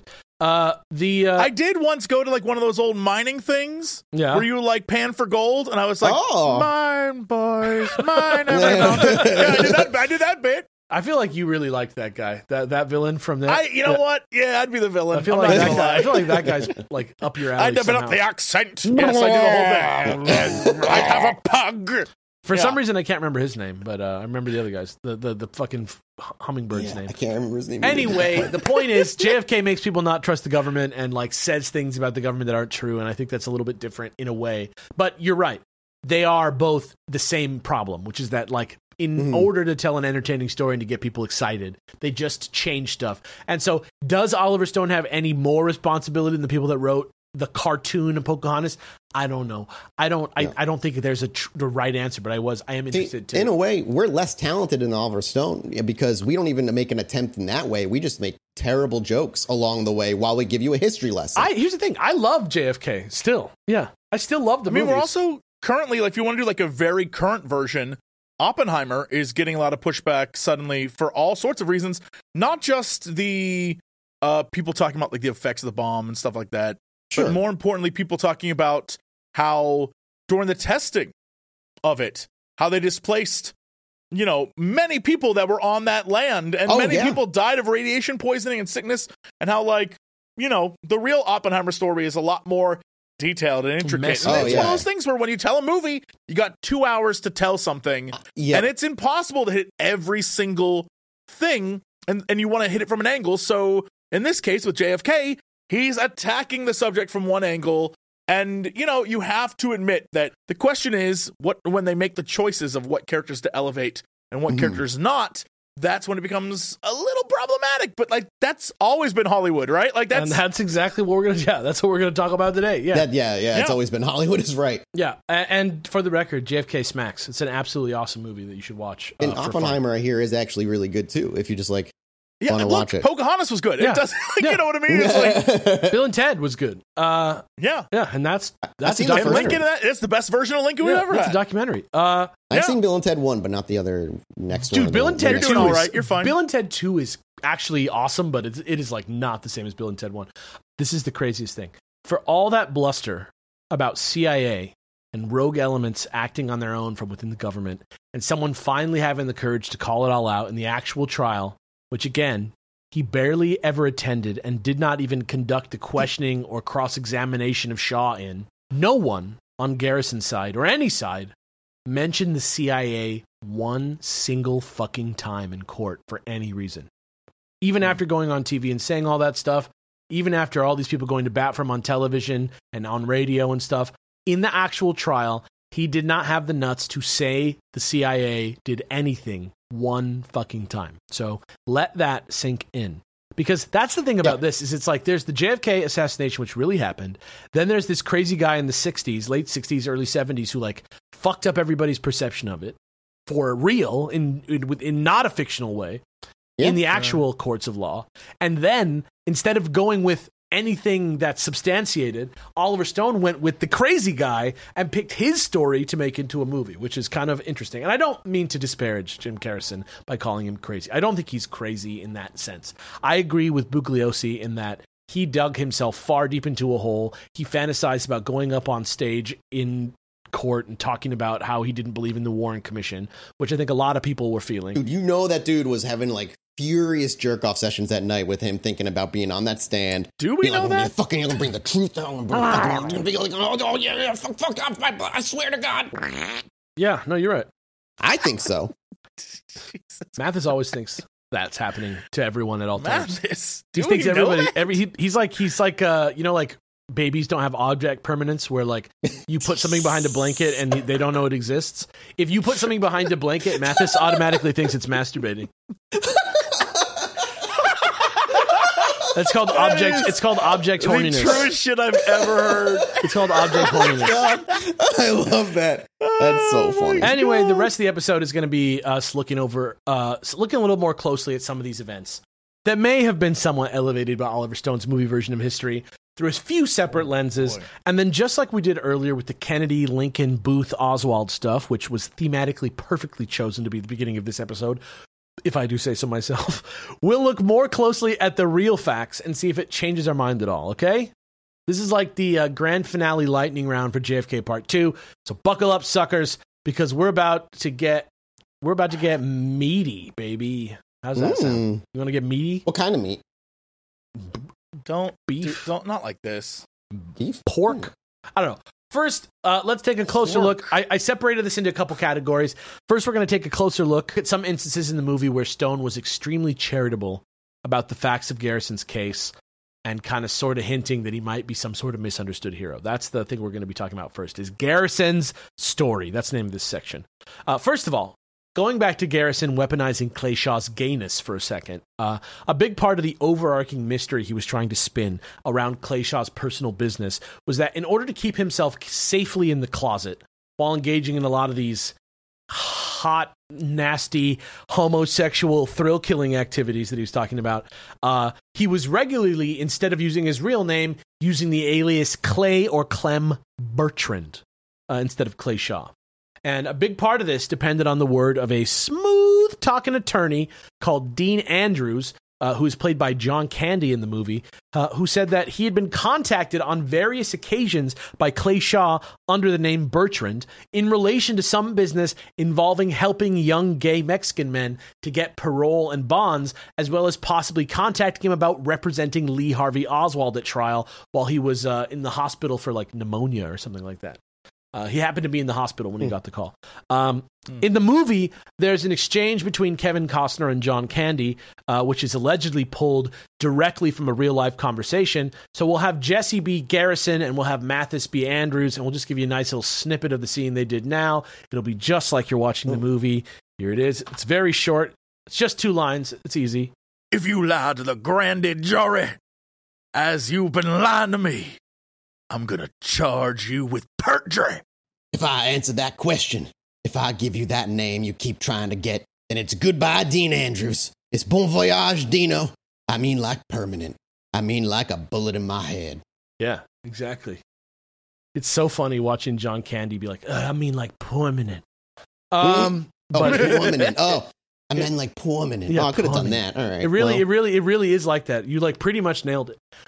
However, that's from the movie. However, in reality, according to Bugliosi, Andrews was known to exaggerate and make up wacky lies, and his story kept changing based on how he was feeling on the day and how conscious he was of getting in trouble for what he was saying.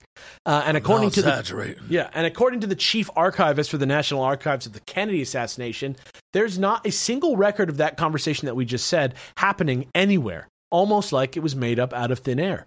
And eventually, the kind of thing that Dean Andrews started saying once stuff started getting too real for him, started to match that idea too. He started saying that the call he got from Bertrand / Shaw about representing Oswald in court, which he happened to be in the hospital for unrelated reasons, like I said, happened while he was under sedation and when he was on opiates, and later he realized it was actually just a call from his friend Gene Davis, who needed him to notarize the sale of a car and not represent Lee Harvey Oswald in court. And that to protect Gene's privacy, he told everyone that Gene's name was Clay Bertrand for some reason, which was just a name that he made up. What? Yeah. All right, well, listen. On opiates, maybe he pierced the veil of our reality and peered into a reality where he was being asked to be the lawyer for Lee Harvey Oswald. And when he came down from the opiates, the flap closed and he was back in his reality. Yeah, that's probably what happened. The flap closed. Yeah, the flap closed. Certainly closed. Yeah. And in fact, here's a quote from him for Jesse to read from June 28th, 1967, which he actually gave while testifying in front of the grand jury that they're talking about in this conversation, which kind of just locks this one up. This is the guy who said that they would kill him if he had to tell the truth in the movie. I've never seen this man Shaw. Never talked to him. If this case is based on the fact that Clay Shaw is Clay Bertrand, it's a joke. Clay Shaw is not Clay Bertrand. Yeah, so bang. But I bet you there's people out there be like, well, he had to lie because otherwise he was going to get shot in the head. Sure. Literally the opposite thing from what happened in the movie actually happened. Pretty cut and dry. Probably should not have included this man in this movie in this context. And in fact, the same thing goes in a lot of ways for David Ferry, who's played by Joe Pesci in the movie. Excellently, by the way. He's so good as David Ferry. He's on a Peacock streaming show with comedian Pete Davidson. Joe Pesci is? Mm-hmm. He came out of retirement for it. I would watch Joe Pesci in literally anything. Yeah, no, it's like a whole show with them on Peacock streaming. Okay. Yeah. And yeah, like I said, the same thing goes for David Ferry, especially just because the claims being made about him in the movie really are that much crazier than the claims being made about Dean Andrews. Casting him as like an angry, erratic, overly obsessed, Kennedy-hating domestic terrorist and revolutionary who worked indirectly for the CIA through his contract, the, quote, fiercely right-wing former FBI agent Guy Bannister, who in the movie is played by Ed Asner. Amazingly. What? Huh. Yeah. I love that. Mario? Yeah. No, he's not. But he kind of looks like Mario. He's Roger Rabbit. Rabbit detective. He kind of looks like Mario. That's Mario also, though, isn't it? No, yeah. I don't know. Damn, bro. That's the 80s, man. That's a long time ago. In the movie, there's tons of footage of Bannister and Ferry and Oswald working together on very specific high-level operations in New Orleans involving weapons trafficking and proliferation of manipulative political propaganda, as well as lavishly delicious, eyes-wide-shut parties attended by Ferry and Shaw, where they wear face paint and elaborate costumes. Bob Hoskins, by the way. Fuck, and he's also Roger Rabbit guy. I was wrong on both times. All right, anyway. But there's literally even a full scene in the movie where they have Ferry and Garrison in a hotel room together, where Ferry is like confessing to everything. He's expressing remorse for getting involved. He's saying Jack Ruby worked for the mob. He's saying that not even any of she's like, the shooters don't even know who did it. Don't you get it? It's like one of the most famous scenes in the movie, right? In reality, the only communication that anybody had with Ferry while he was staying in this hotel room, which he was only staying in because Garrison had basically led a media circus to his door. The only communication that was done between the DA's office and Ferry during that time was with DA investigator Louis Ivon, who just came by on one of the nights to let Ferry know that if he needed anything, he just had to ask. So in real life, he said, hey, man, if you need anything, just let me know. We got you covered. And in the movie, he said, I did it. I'm sorry for doing it. You don't know how high up this goes. The shooters don't even know who did it. I regret it. Jack Ruby worked for the mob. Like, it's absolutely insane. Wow. Incredible. Yeah. Also, a big deal is made in the movie about the address for Guy Bannister's office in New Orleans being just around the corner from an address on leaflets Oswald had been seen distributing in the area, and sort of like to the point that it really made them two entrances into like one building, but around the corner from each other from two different sides, where you just go upstairs and you're in Bannister's office, but it's actually just like one place. But this, unfortunately, simply just is not true, right? Like, in terms of Oswald, like, yes, some of his pamphlets did have this address of this building on it, but he was never really there that often, and some of his pamphlets didn't have that address and had other addresses on them. And on Frontline in 1993, they discovered that there was no way to get from one address to the other without exiting the building, going around and outside, exiting the second floor to the sidewalk, walking around the corner and going in the office. So, like, the idea of, they literally go to this place in the movie and they point at it and they're like, look, it's connected. They just go to each other. And in real life, they're not. It's just crazy. None of the three, Shaw, Ferry, or Oswald, ever acted like they knew or even recognized each other. There's no reliable testimony or evidence anywhere placing them together. No one ever thought to ask Oswald about Ferry and Shaw when they had him in custody, because there was no concept that they were ever linked to each other from any witness or friend or relative. And when asked, Clay Shaw and David Ferry both vehemently denied knowing each other, with Ferry repeatedly offering to take a polygraph or even a truth serum and denying it all until the day that he died, which was in 1967. Let's be fair, though. Polygraph tests are fucking worthless. Right, but he was like, fucking test me. Like, fucking do it. Like, at this time, opinion were different on those things. And he was like, no, I don't know this fucking guy. Let's go, you know? And speaking of his death, Ferry was found dead in his home in 1967 on the morning of February 22nd. And by 3 p.m., an autopsy had determined Ferry had died of natural causes, or more specifically, a, quote, rupture of Berry aneurysm of circle of Willis with massive hemorrhage, a.k.a. a circle of blood vessels on the underside of the brain touching the base of his skull. So that's what happened to him. He had like a cluster aneurysm in his head. According to the movie version, two masked men came to him in the night and physically forced him to swallow some kind of drug which caused his death. But in reality, there were zero signs of violence anywhere on his body when they found him. And though he did have high blood pressure, his blood sample tested negative for any, quote, alcohol, barbiturates, cyanide, heavy metals, or caustic agents. Not to mention that if there were intruders that night, they would have had to have completely snuck past Ferry's 24-hour surveillance detail, which had no evidence anywhere of any masked men anywhere arriving. So they just show it in the movie, two guys coming to kill him. Didn't happen.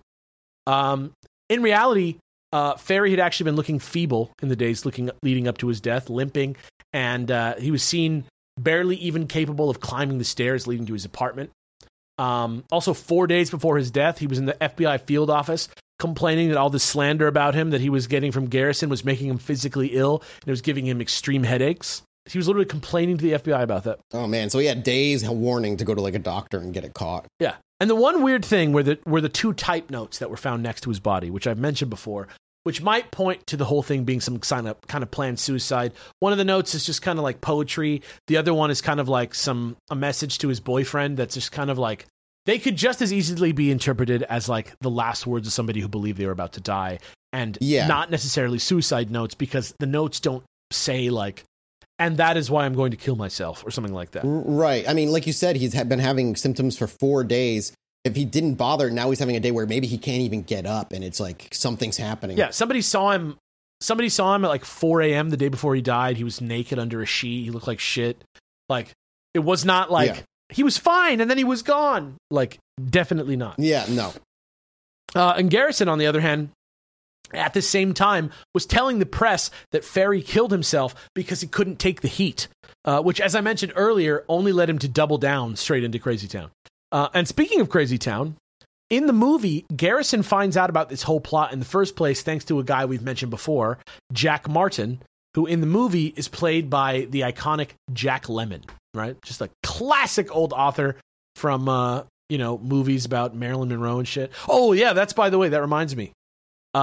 The last thing on that list from Snopes about the Kennedy-Lincoln thing is that it's like a month before Kennedy was killed, or a month before Lincoln was killed, he was in Monroe, Maryland. And 1 month before Kennedy was killed, he was in Maryland, Monroe.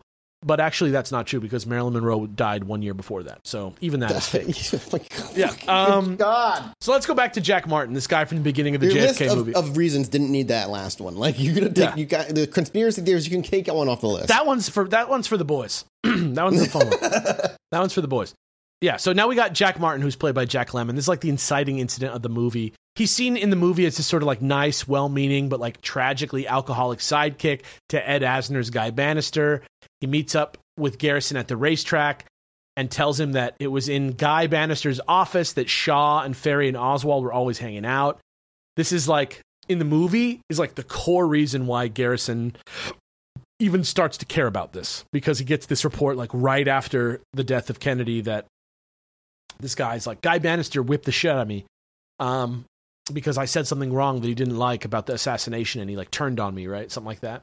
But in reality, Martin's testimony was so unworthy that they didn't even use it in the eventual trial, because Martin had a clinically diagnosed character disorder. He had spent significant time in 2 mental wards in 2 different states. He had on multiple occasions falsely claimed to be an FBI agent himself, and had only made up the story as a means of getting revenge against an unrelated slight against him by Bannister. And in fact, here is a quote about the guy for Mathis to read from New Orleans DA investigator Lynn Loisel, who was asked. They asked her if this guy was one of their like confidential informers. No. Phew, that's sack of roaches. Believe you me, anything that he said, 99% of it was checked out to be false. Made up, lies, jealousy, everything else. Oh boy, man, we would be torn to pieces, but not like this. Yeah. So this dude who's like the key guy who like set this all off is actually just like completely unreliable, and it's like makes perfect sense why him saying that wouldn't make everyone in the city like go look into it. You know what I mean? It's just not what happened the way that they said it in the movie, and it's not even like a dramatic retelling. It's just like not the same. It's not, they're using things that happened and twisting them completely. And finally, before heading back to Dealey Plaza for the first time in a while, we have to talk for a second about a guy that I mentioned earlier called Perry Russo. In reality, Perry Russo was meant to be, quote, Jim Garrison's star witness at Clay Shaw's trial, okay? The idea was that Russo's testimony would be the thing that tied the whole thing up in a knot, placing Shaw, Ferry, and Oswald in Ferry's apartment sometime in September of 1963, talking about their shared desire to kill Kennedy for their wild gay reasons or whatever they're doing, right? This was his like big... The gay fury overtakes him. This was his main strategy. This was Garrison's like main golden boy in this trial.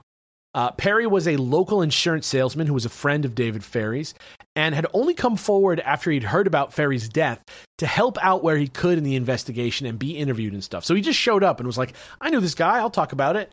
And the problem was, this guy's story was pretty spotty and inconsistent. And he started to make these wild claims. He'd be like, I remember this guy who was like this roommate. And they'd be like, is it this guy? Is it Lee Harvey Oswald? And he'd be like, yeah, I think so. You know, like stuff like that. And so after they talked to him for a while, they only could get like small bits of things that may have been related. And he didn't start speaking clearly and in depth about any sort of conspiracy until after he had been hypnotized and given sodium pentothal by Jim Garrison, which, you know... And, okay, so hold up. It wasn't just hypnotism, they also drugged him? They give him sodium pentothal, truth serum.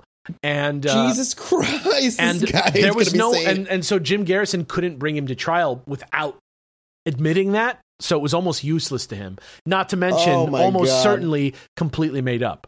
But yeah, this guy sounds like a reply guy. Remember back like reply videos on YouTube? Well, I think he just showed up and got like kind of manipulated into doing drugs and just like tripping out and saying whatever. That's probably true. Yeah, you know what I mean? We do remember the guy on opioids did think he was getting asked to be Lee Harvey Oswald's lawyer. So right. So, but here's this. This to me is the craziest thing of all. Jesse, have you seen JFK?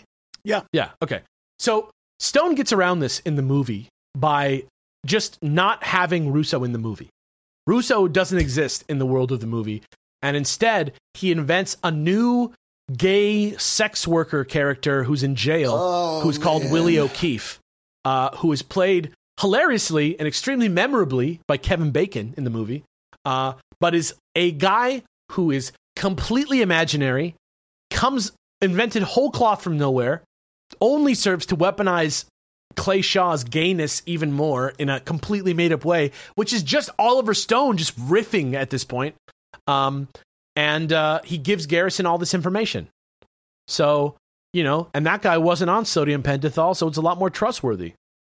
It's like a huge scene in the movie, and it like moves the plot forward and gets you excited. And it turns out it's based on a guy who was hypnotized and drugged. Like one of those rag magazine titles. The gays killed JFK? Question mark? Like with the giant red circle. Homosexual thrill killing? Yeah. Who's next on their list? But yeah, that's how it was done. That's the case in the movie. Those are the people. That's the people that they chose to show in the movie and to make their case around were those people. Pretty easy. But now let's talk about how many bullets Oliver Stone says were fired in Dealey Plaza, because I think that people are kind of excited to be talking a little bit more about ballistics and trajectories, I think, than the politics. I don't know why, but we're here now in a segment that I like to call The Shots. I'm calling the shots. All right. Tons of people in the movie are shown near the beginning talking about the fact that they saw all kinds of shots coming from behind the fence on the grassy knoll, but none are shown saying the shots came from the book depository, even though that's exactly where most people who said they saw anything at all saw the shots. And indeed, despite everything, that is the most likely scenario. So purposely saying the opposite is true in the movie. And to exemplify this in the movie, Stone actually brings out Jack Lemmon's frequent collaborator and partner, Walter Matthau, also in the movie, for one scene as Senator Russell B. Long from Louisiana, to say that none of their three experts could ever make the shot that Oswald did when they did the investigation. However, in reality, one of the three experts actually did just make the shot, and he did it better than Oswald did. That's actually, I remember that. That's a memory. Like, I didn't learn that by watching the movie, but I think I either heard or read about it somewhere. Wow. Yeah, I don't know why there's a scene if somebody can like make that. it. Yeah, sorry. It's just in the it's like the opposite of what's true. It's not just like smoothed out. It's just they're just fully saying the opposite. Also, there's the point where Garrison's assistant says, quote, "Try to hit a moving target at 88 yards through heavy foliage? No way." But why would 88 yards is not that far for a sniper. Well, why would he say that when that's exactly the shot that hits in Zapruder frame 313, especially when Kennedy is in a position on the street where any obstruction is gone by frame 210, of the Zapruder frame. And actually, here's the film if you guys want to see it real quick one more time, if you need a refresher. But for you listeners out there, it's not worth giving you a link because they get taken down all the time. So just Google it. But do not do that, listener, unless you're ready to see a dude get shot in the head right in front of you with no censorship, because that's exactly what this movie is. So don't do that unless you can handle I've seen it. so much worse, so I'm fine with this shit. Also, there he is. Hey, how's it going? Yeah, so you can see he's like wide out in the open, And if you go back there to that place in Texas and you stand there and you look at where the tree was and you do a little trajectory of the shots, you'll see that where he is, it's not blocked by trees. Which is weird. And there's also like you can even see him get hit by the very first bullet when everything like his arms go up and they get like locked in place. That's when the first shot hit his spine, but didn't actually kill him. Right, exactly. And also, though in the movie Oswald is described as, quote, at best a medium shot or no good, he was actually a qualified Marine sharpshooter. And though in the movie they say that the HSCA, which is the House Select Committee on Assassinations, the 70s one, even though in the movie they say that committee found that it takes 2.3 seconds to pull the bolt, reload, re-aim, and fire again, in reality, it only took 1.66 seconds, according to the HSCA, when firing the weapon like Oswald. Adding a whole ass extra second. Yeah, because Oswald didn't use a sight. He used the open sights on the gun, like the iron sights. He didn't like sight through a scope. He just used the iron sights. So it only takes 1.66 seconds. So that's within 6 seconds. Another bold claim the movie makes about the shooting involves, quote, 3 teams of professional riflemen, 10 to 12 men in total, who used a man faking a seizure to slow traffic and a man holding an umbrella to signal the shot, whom we've already debunked before, and then hit the motorcade with a, quote, triangulation of fire from not just the book depository, but also the Daltex building across the way and behind the fence on the grassy knoll. Right? So that's what the movie says happens. But Bugliosi counters this with a couple great points, right? First of all, if this is true, why were only 3 cases found in the entire Dealey Plaza if there were all these other people shooting? There's only 3 cases found. And how come of the 170 people, there were 190 people there, 170 people said they heard shots, and 136 of those 170 said that they heard 3 shots. So the vast majority of people said they heard 3 shots. And if it was a real, quote, turkey shoot, like Garrison says to the jury in the movie, why wasn't he like annihilated by gunfire by professional snipers rather than 3 shots being fired where 1 shot misses the whole fucking car, right? Yep. Doesn't make sense. But just in case you thought that Bugliosi wasn't still full of his own type of venom, here's Jesse with an even more damning quote about the multiple shooters theory right here. This is real. This is hilarious. Do you know how many heard 6 shots, Oliver? Are you ready? Just 1. And that was Jesse Price.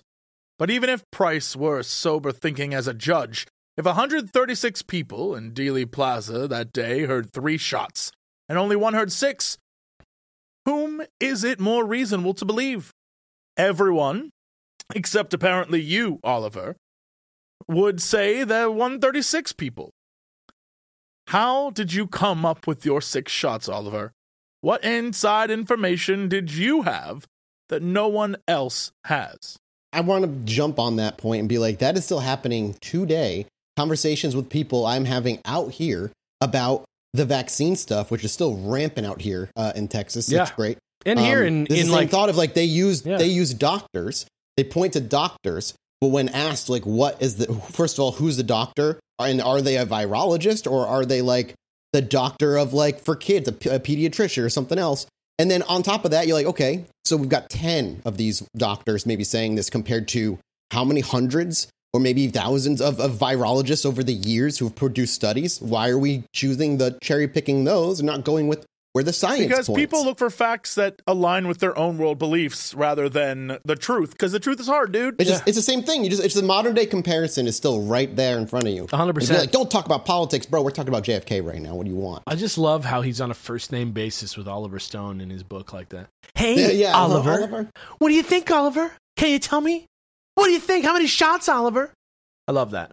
But speaking of misrepresenting information, probably the most famous scene in the movie is the scene at the trial, breaking down the magic bullet that goes through Kennedy, turning right in midair, and then turning left to hit Governor Connolly in the wrist.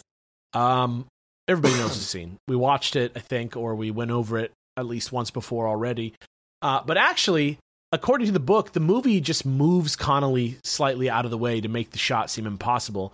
When really, if you place Connolly as he's seen in the Zapruder film, down and to the left in front of the president. The bullet just kind of, if you line that all up, the bullet just kind of goes in a straight line. It's very clear that it's not a magic bullet and that it's just a regular bullet on a normal trajectory, which is crazy. Like they just like the key, like the linchpin in the trial scene that like they parodied in Seinfeld is just like based on like, but let's move over here to make it more interesting. Yeah, it's crazy. All it takes, man. That's literally all it takes. And maybe, I mean, benefit of the doubt, maybe. There's a lot of choices creatively he's making here that make me go, why? Yeah. But it's even benefit of the doubt. Maybe he didn't realize it, but something so small can have such a profound impact on people's opinions and reality. It's hard to prepare for that kind of thing. Exactly. Guys, it's like, I don't know. It's almost like the beginning of this episode going through the John Wilkes Booth and Lee Harvey Oswald and Lincoln and Ken. Almost like it was some sort of setup. How did he do that? About how slightly changing facts can make it seem completely different. Like it's almost. Wait, Alex, you structured your episodes? Alex structured this in some way. How did I think of this stuff? These Illuminati guys, man. I got to support them on Patreon. I got to get it's all that Patreon money, honestly, that makes Alex so smart. Pod. Every time I log into Patreon, I get one more IQ point. Oh, wow. Nice. I wish I got that. I saw on Reddit there was a thread that said, "What's the dumbest thing you've ever heard somebody say?" And they said, "Oh, my son has a high IQ, intellectual quality." Which is nice, very fun. That's awesome. Yeah. And finally, in the shots category, speaking of traveling bullets, let's talk quickly about Commission Exhibit number 399, the supposedly, quote, pristine bullet that was found on Governor Connolly's stretcher at Parkland Hospital, as if, according to many conspiracy theory people, it had been intentionally planted there by someone. Right? They found this totally pristine bullet that doesn't look like it traveled through a body, but yet it's there on the stretcher, as if somebody was like, "Here's the bullet that you're missing. Here you go. This will support your theory." In real life, there's not actually any evidence or testimony that somebody planted a bullet that struck Kennedy and Connolly anywhere. But Oliver Stone just kind of goes rogue, if you will, and shows it happening anyway. They just show a guy coming in, an actual figure, and placing it on the stretcher. So I ask you, are you still as convinced about there being a conspiracy as you were before we started talking about this? I mean, it just entirely depends on what the conspiracy is. Right? You know what I mean? Right. Like, this is a conspiracy. Yeah, exactly. Yeah. But there's so many conspiracies around JFK that, it's impossible to say that anything's debunked, because it'll never be debunked, because even if they literally came out and gave us footage and information and pages of facts, there would still be conspiracy. You're 100% right about that. And that is, I think, the tragedy of this whole thing. But now we're going to move into a segment where we look at all the people that say crazy things in the movie, like specific people that they choose to focus on for their testimony and stuff like that, in a segment that I'm going to call Extra Witnesses. Ooh, witnesses that are extra. You get it? It's a double entendre. First things first. What? The movie practically opens with this wild scene of a woman screaming as she's thrown from a car, pleading for help, saying that she knew Oswald and Ruby, and screaming that, quote, "They're gonna kill Kennedy! Please call somebody! Oh, fuck!" It's like that type of thing. Of course. This woman is supposed to be Melba Christine Marcades, who, along with 14 other aliases that she has, is sometimes known by and also credited in the movie as Rose Cherami, which is a pretty well-known name among JFK heads. In reality, though, Cherami was on drugs when she was found, and she wasn't thrown from a car. She was hit by a car driven by a guy named Frank Odom. That's such a that changes everything, even if she wasn't on drugs. Yeah, she was hit by a car driven by a guy called Frank Odom while she was hitchhiking her way back home from Florida to Texas. And this guy actually stopped and helped her get to the authorities when it happened. Like, it wasn't like a hit and run, and she wasn't thrown bloody from a car like it looks in the movie. He just took her to the police. And an hour after she was brought into the station, she was totally naked. She was scratching herself. She was climbing the walls, like withdrawal symptoms, crazy hardcore withdrawal symptoms. And once they got her into a straitjacket and started driving her to the hospital for 2 hours in the car, she said that she calmed down, and she said that she was with some Italian-looking guys who got drunk and got into a fight and got them all thrown out onto the road where she started hitching. And when asked what she was going to do in Dallas when she got there, she said that actually she was going to get some money, get her baby, and that she was going to be the one who was going to kill Kennedy, and only changed the story to a we and still not even a they until her HSCA deposition in 1978. And she didn't actually know Oswald or Ruby like she claimed. And not only did she not see them at Ruby's club, the Pink Door, like she said, but Ruby did not own a club called the Pink Door at all. That's not a real place. There's more lies in this movie?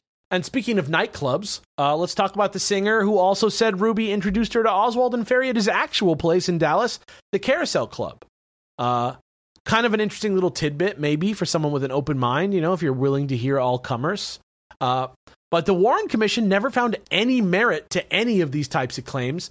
And strangely, the only woman making this claim, Beverly Oliver, wasn't seen as a credible witness either because she didn't even show up until 1970. And back then, she was working a totally separate JFK angle of actually being the babushka lady, who we've already covered in a previous episode. She claimed to be using a camera that hadn't been invented at the time of the assassination when she came forward. But what if she was a time traveler then? You know what she actually said? What if? You know what she actually fucking said? She said, I can't remember the name, but I do remember it was an experimental camera that only I had. Amazing. Incredible. Oof. Before switching back, so she did that babushka lady thing for a while. Then she switched to the Jack Ruby angle for a while. And then ultimately switched back to the babushka lady angle when she wrote her autobiography, Nightmare in Dallas, in 1994, where she actually said that she was a, quote, paid technical consultant on the movie and has a picture of her and Oliver Stone hugging on set. Isn't that crazy? Dude, it's not often you get to test your, an A-B kind of test on your story in the public before you wite your book on which one ended up being a better one. Yeah, That's, exactly. Smart girl. Up next, we got Vincent D'Onofrio, Kingpin himself, as Lee Bowers. Bowers in the movie tells the Warren Commission that he saw a, quote, flash of light and smoke behind the picket fence on the grassy knoll, even though in real life he never started saying anything like that until he started talking to JFK investigator Mark Lane, who was one of the people who came down to help out Garrison originally, 2 years after the commission had already wrapped. So the idea that he was there on the day saying he saw this stuff, it's just not true. He didn't say it for years. Similar thing happened with Jean Hill, who's shown in the movie 20 minutes after the shooting, saying she saw a flash in the bushes of light with a puff of smoke, and someone who looked like Jack Ruby, quote, running from the direction of the Texas School Book Depository towards the grassy knoll. I don't know why Jack Ruby's there. I'm imagining it. It's just like... It was things like old school comedy from the 50s, of just bang, and just smoke lingering on a black and white screen as someone runs off cartoonishly in the background. In the movie, it's like a clip of her being like, I saw it. And then it cuts to a clip of a guy running, and it literally shows it. But it's yeah.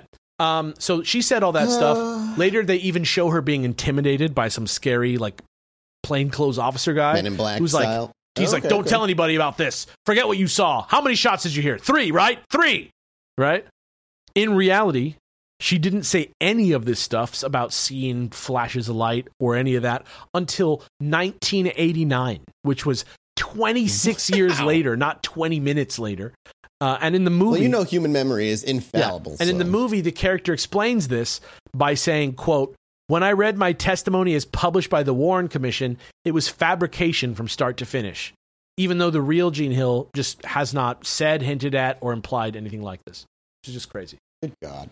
According to the movie, this testimony about Jack Ruby being there on the scene in Dealey Plaza that day was substantiated by Julia Mercer, who also said she saw him, except she said in the movie that she saw him in the driver's seat of a large truck that was parked out on the street on Elm Street in Dealey Plaza and was holding up traffic, and that she saw somebody else take a rifle out of the back of the truck and walk up the hill towards the grassy knoll. So this would almost be kind of creepy, right? If it wasn't widely known to have been a construction truck with 3 men in it, all of whom had confirmed identities on the day, and which all were confirmed to have left the scene in the truck together before the shooting started. So it would be scary if that wasn't the case. But also, in reality, I think that the thing would be a lot more convincing if she had even said that she saw Ruby. She actually said that she saw Oswald in the truck, but it seems like Oliver Stone just kind of changed it to make it match the other story so that it was more compelling. She was like, I saw Oswald, and he was like, you saw Ruby. Got it. Pretty crazy. Yeah. So that's the end of that segment. And now it's finally time for the last question in a segment that I like to call Threat from Within.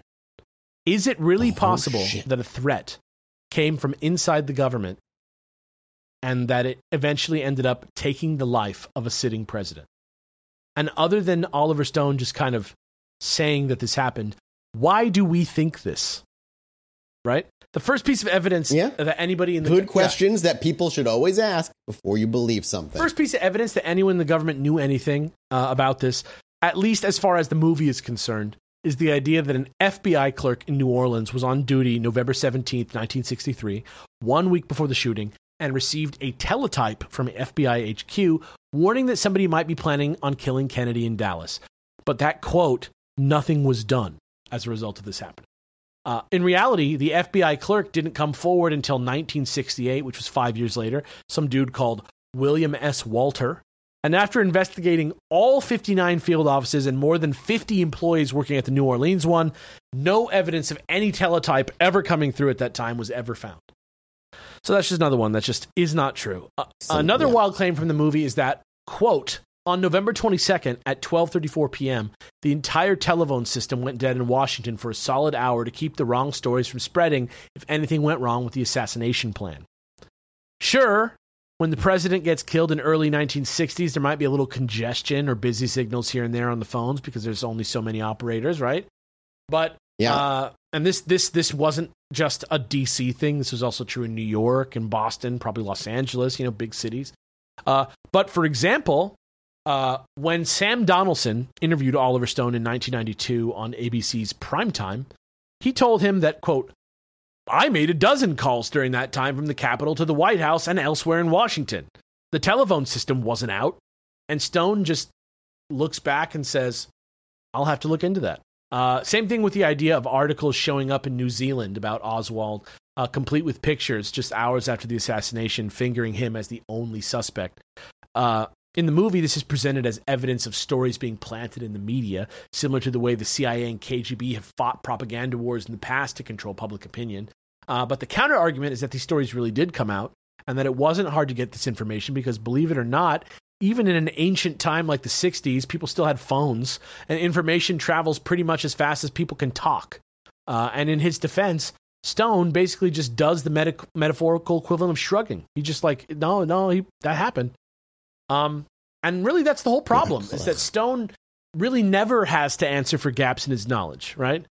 No. And this never happens more egregiously than when Donald Sutherland shows up in the film and delivers an almost 20-minute long monologue to Garrison in character as the completely 100% made up government deep throat type figure X, which Stone even freely admits, Garrison never went to Washington and met anyone.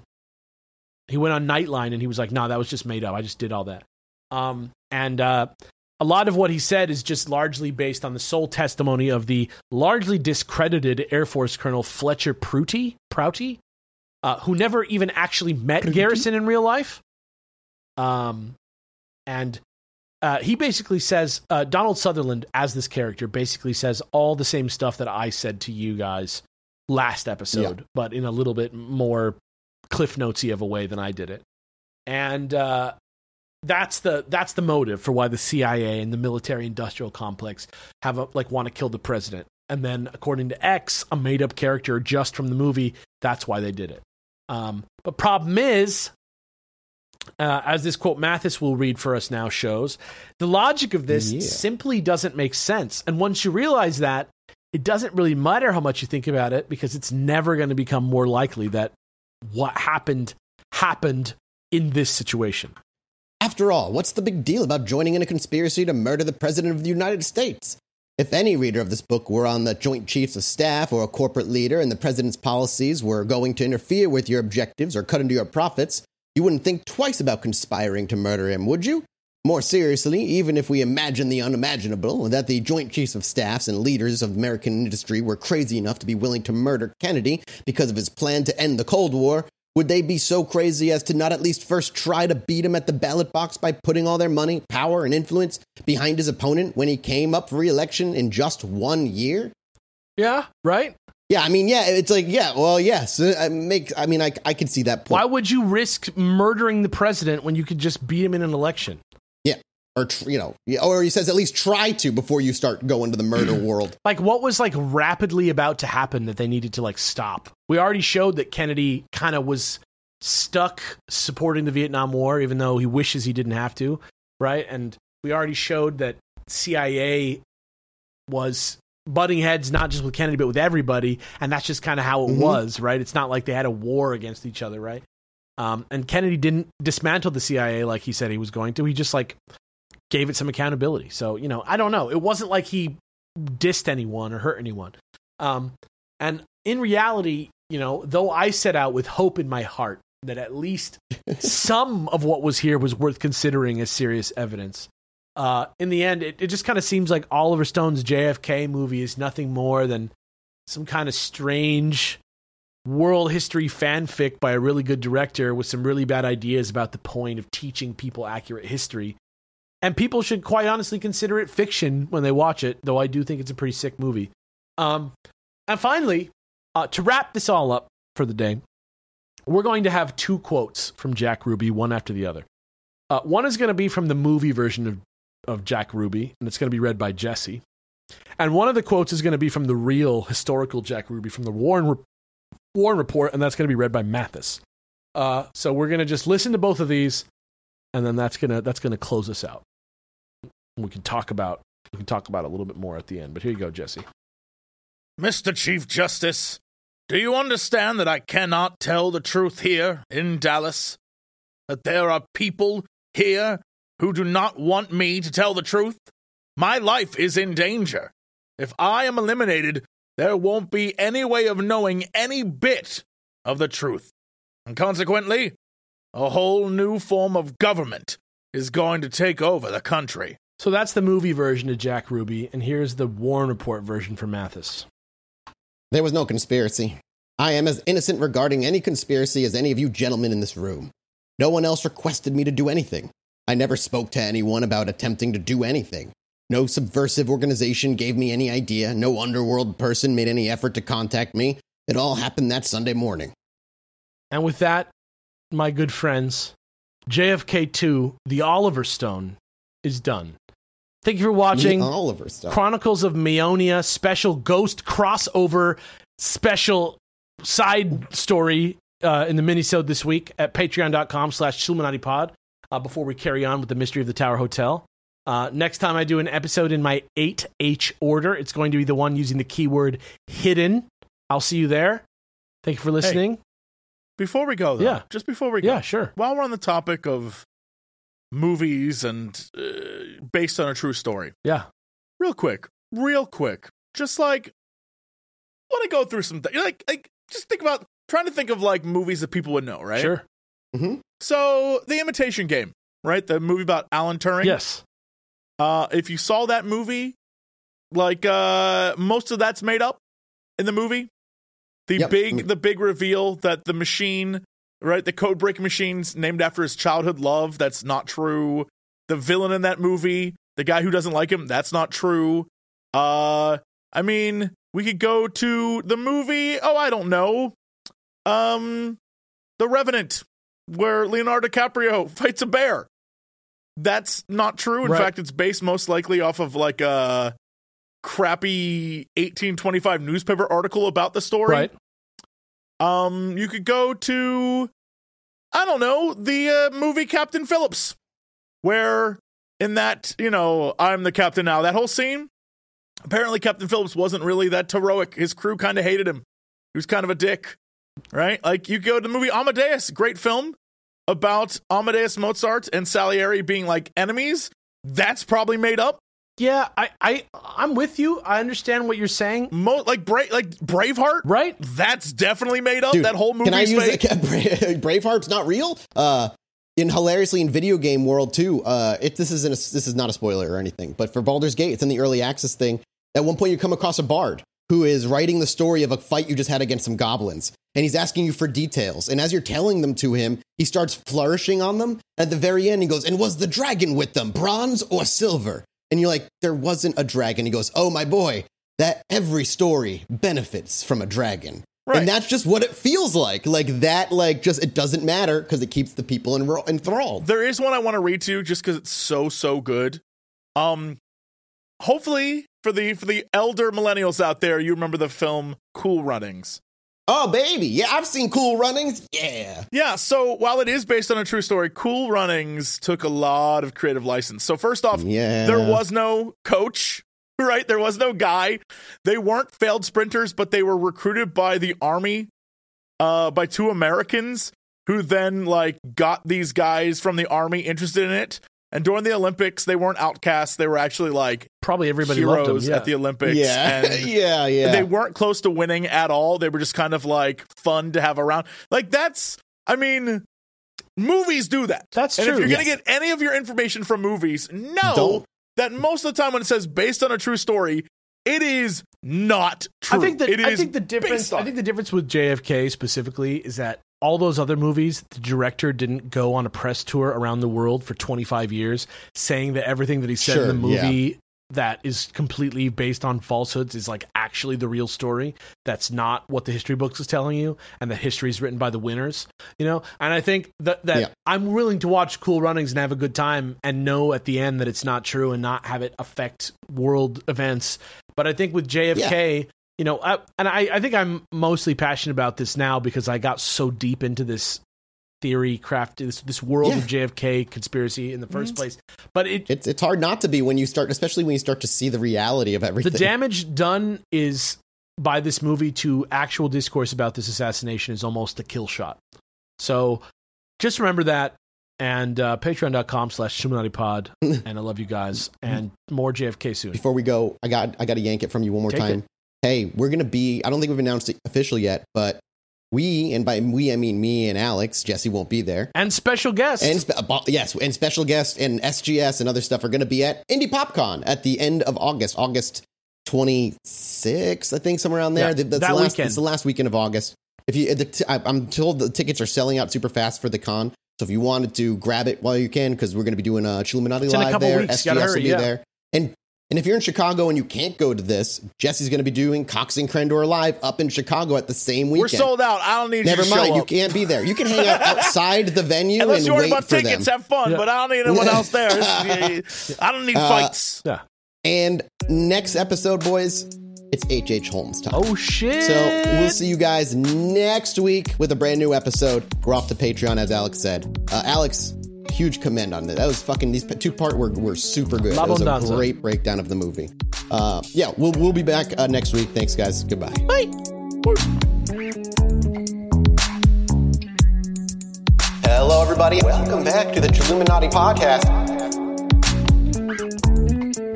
As always, I'm one of your hosts, Mike Martin, joined by the... I don't know who they are. There's two... What? Terrence Hill and Bud Spencer. No. Neo and Trinity. No. I don't understand, and I probably never will. Let me just tell you right now that there's two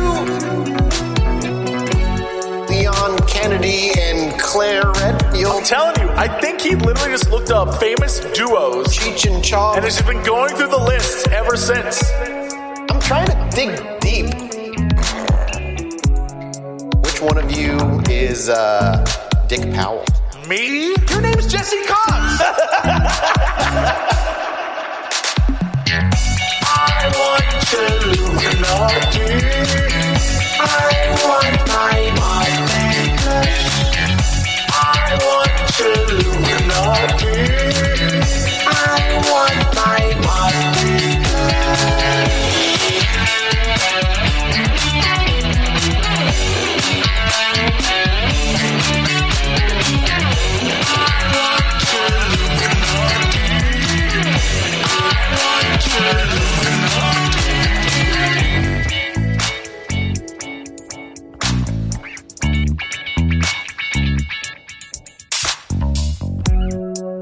Hello, everybody. Welcome back to the Chilluminati podcast. As always, always, I'm one of your hosts, Mike Martin, joined by Alex and Jesse.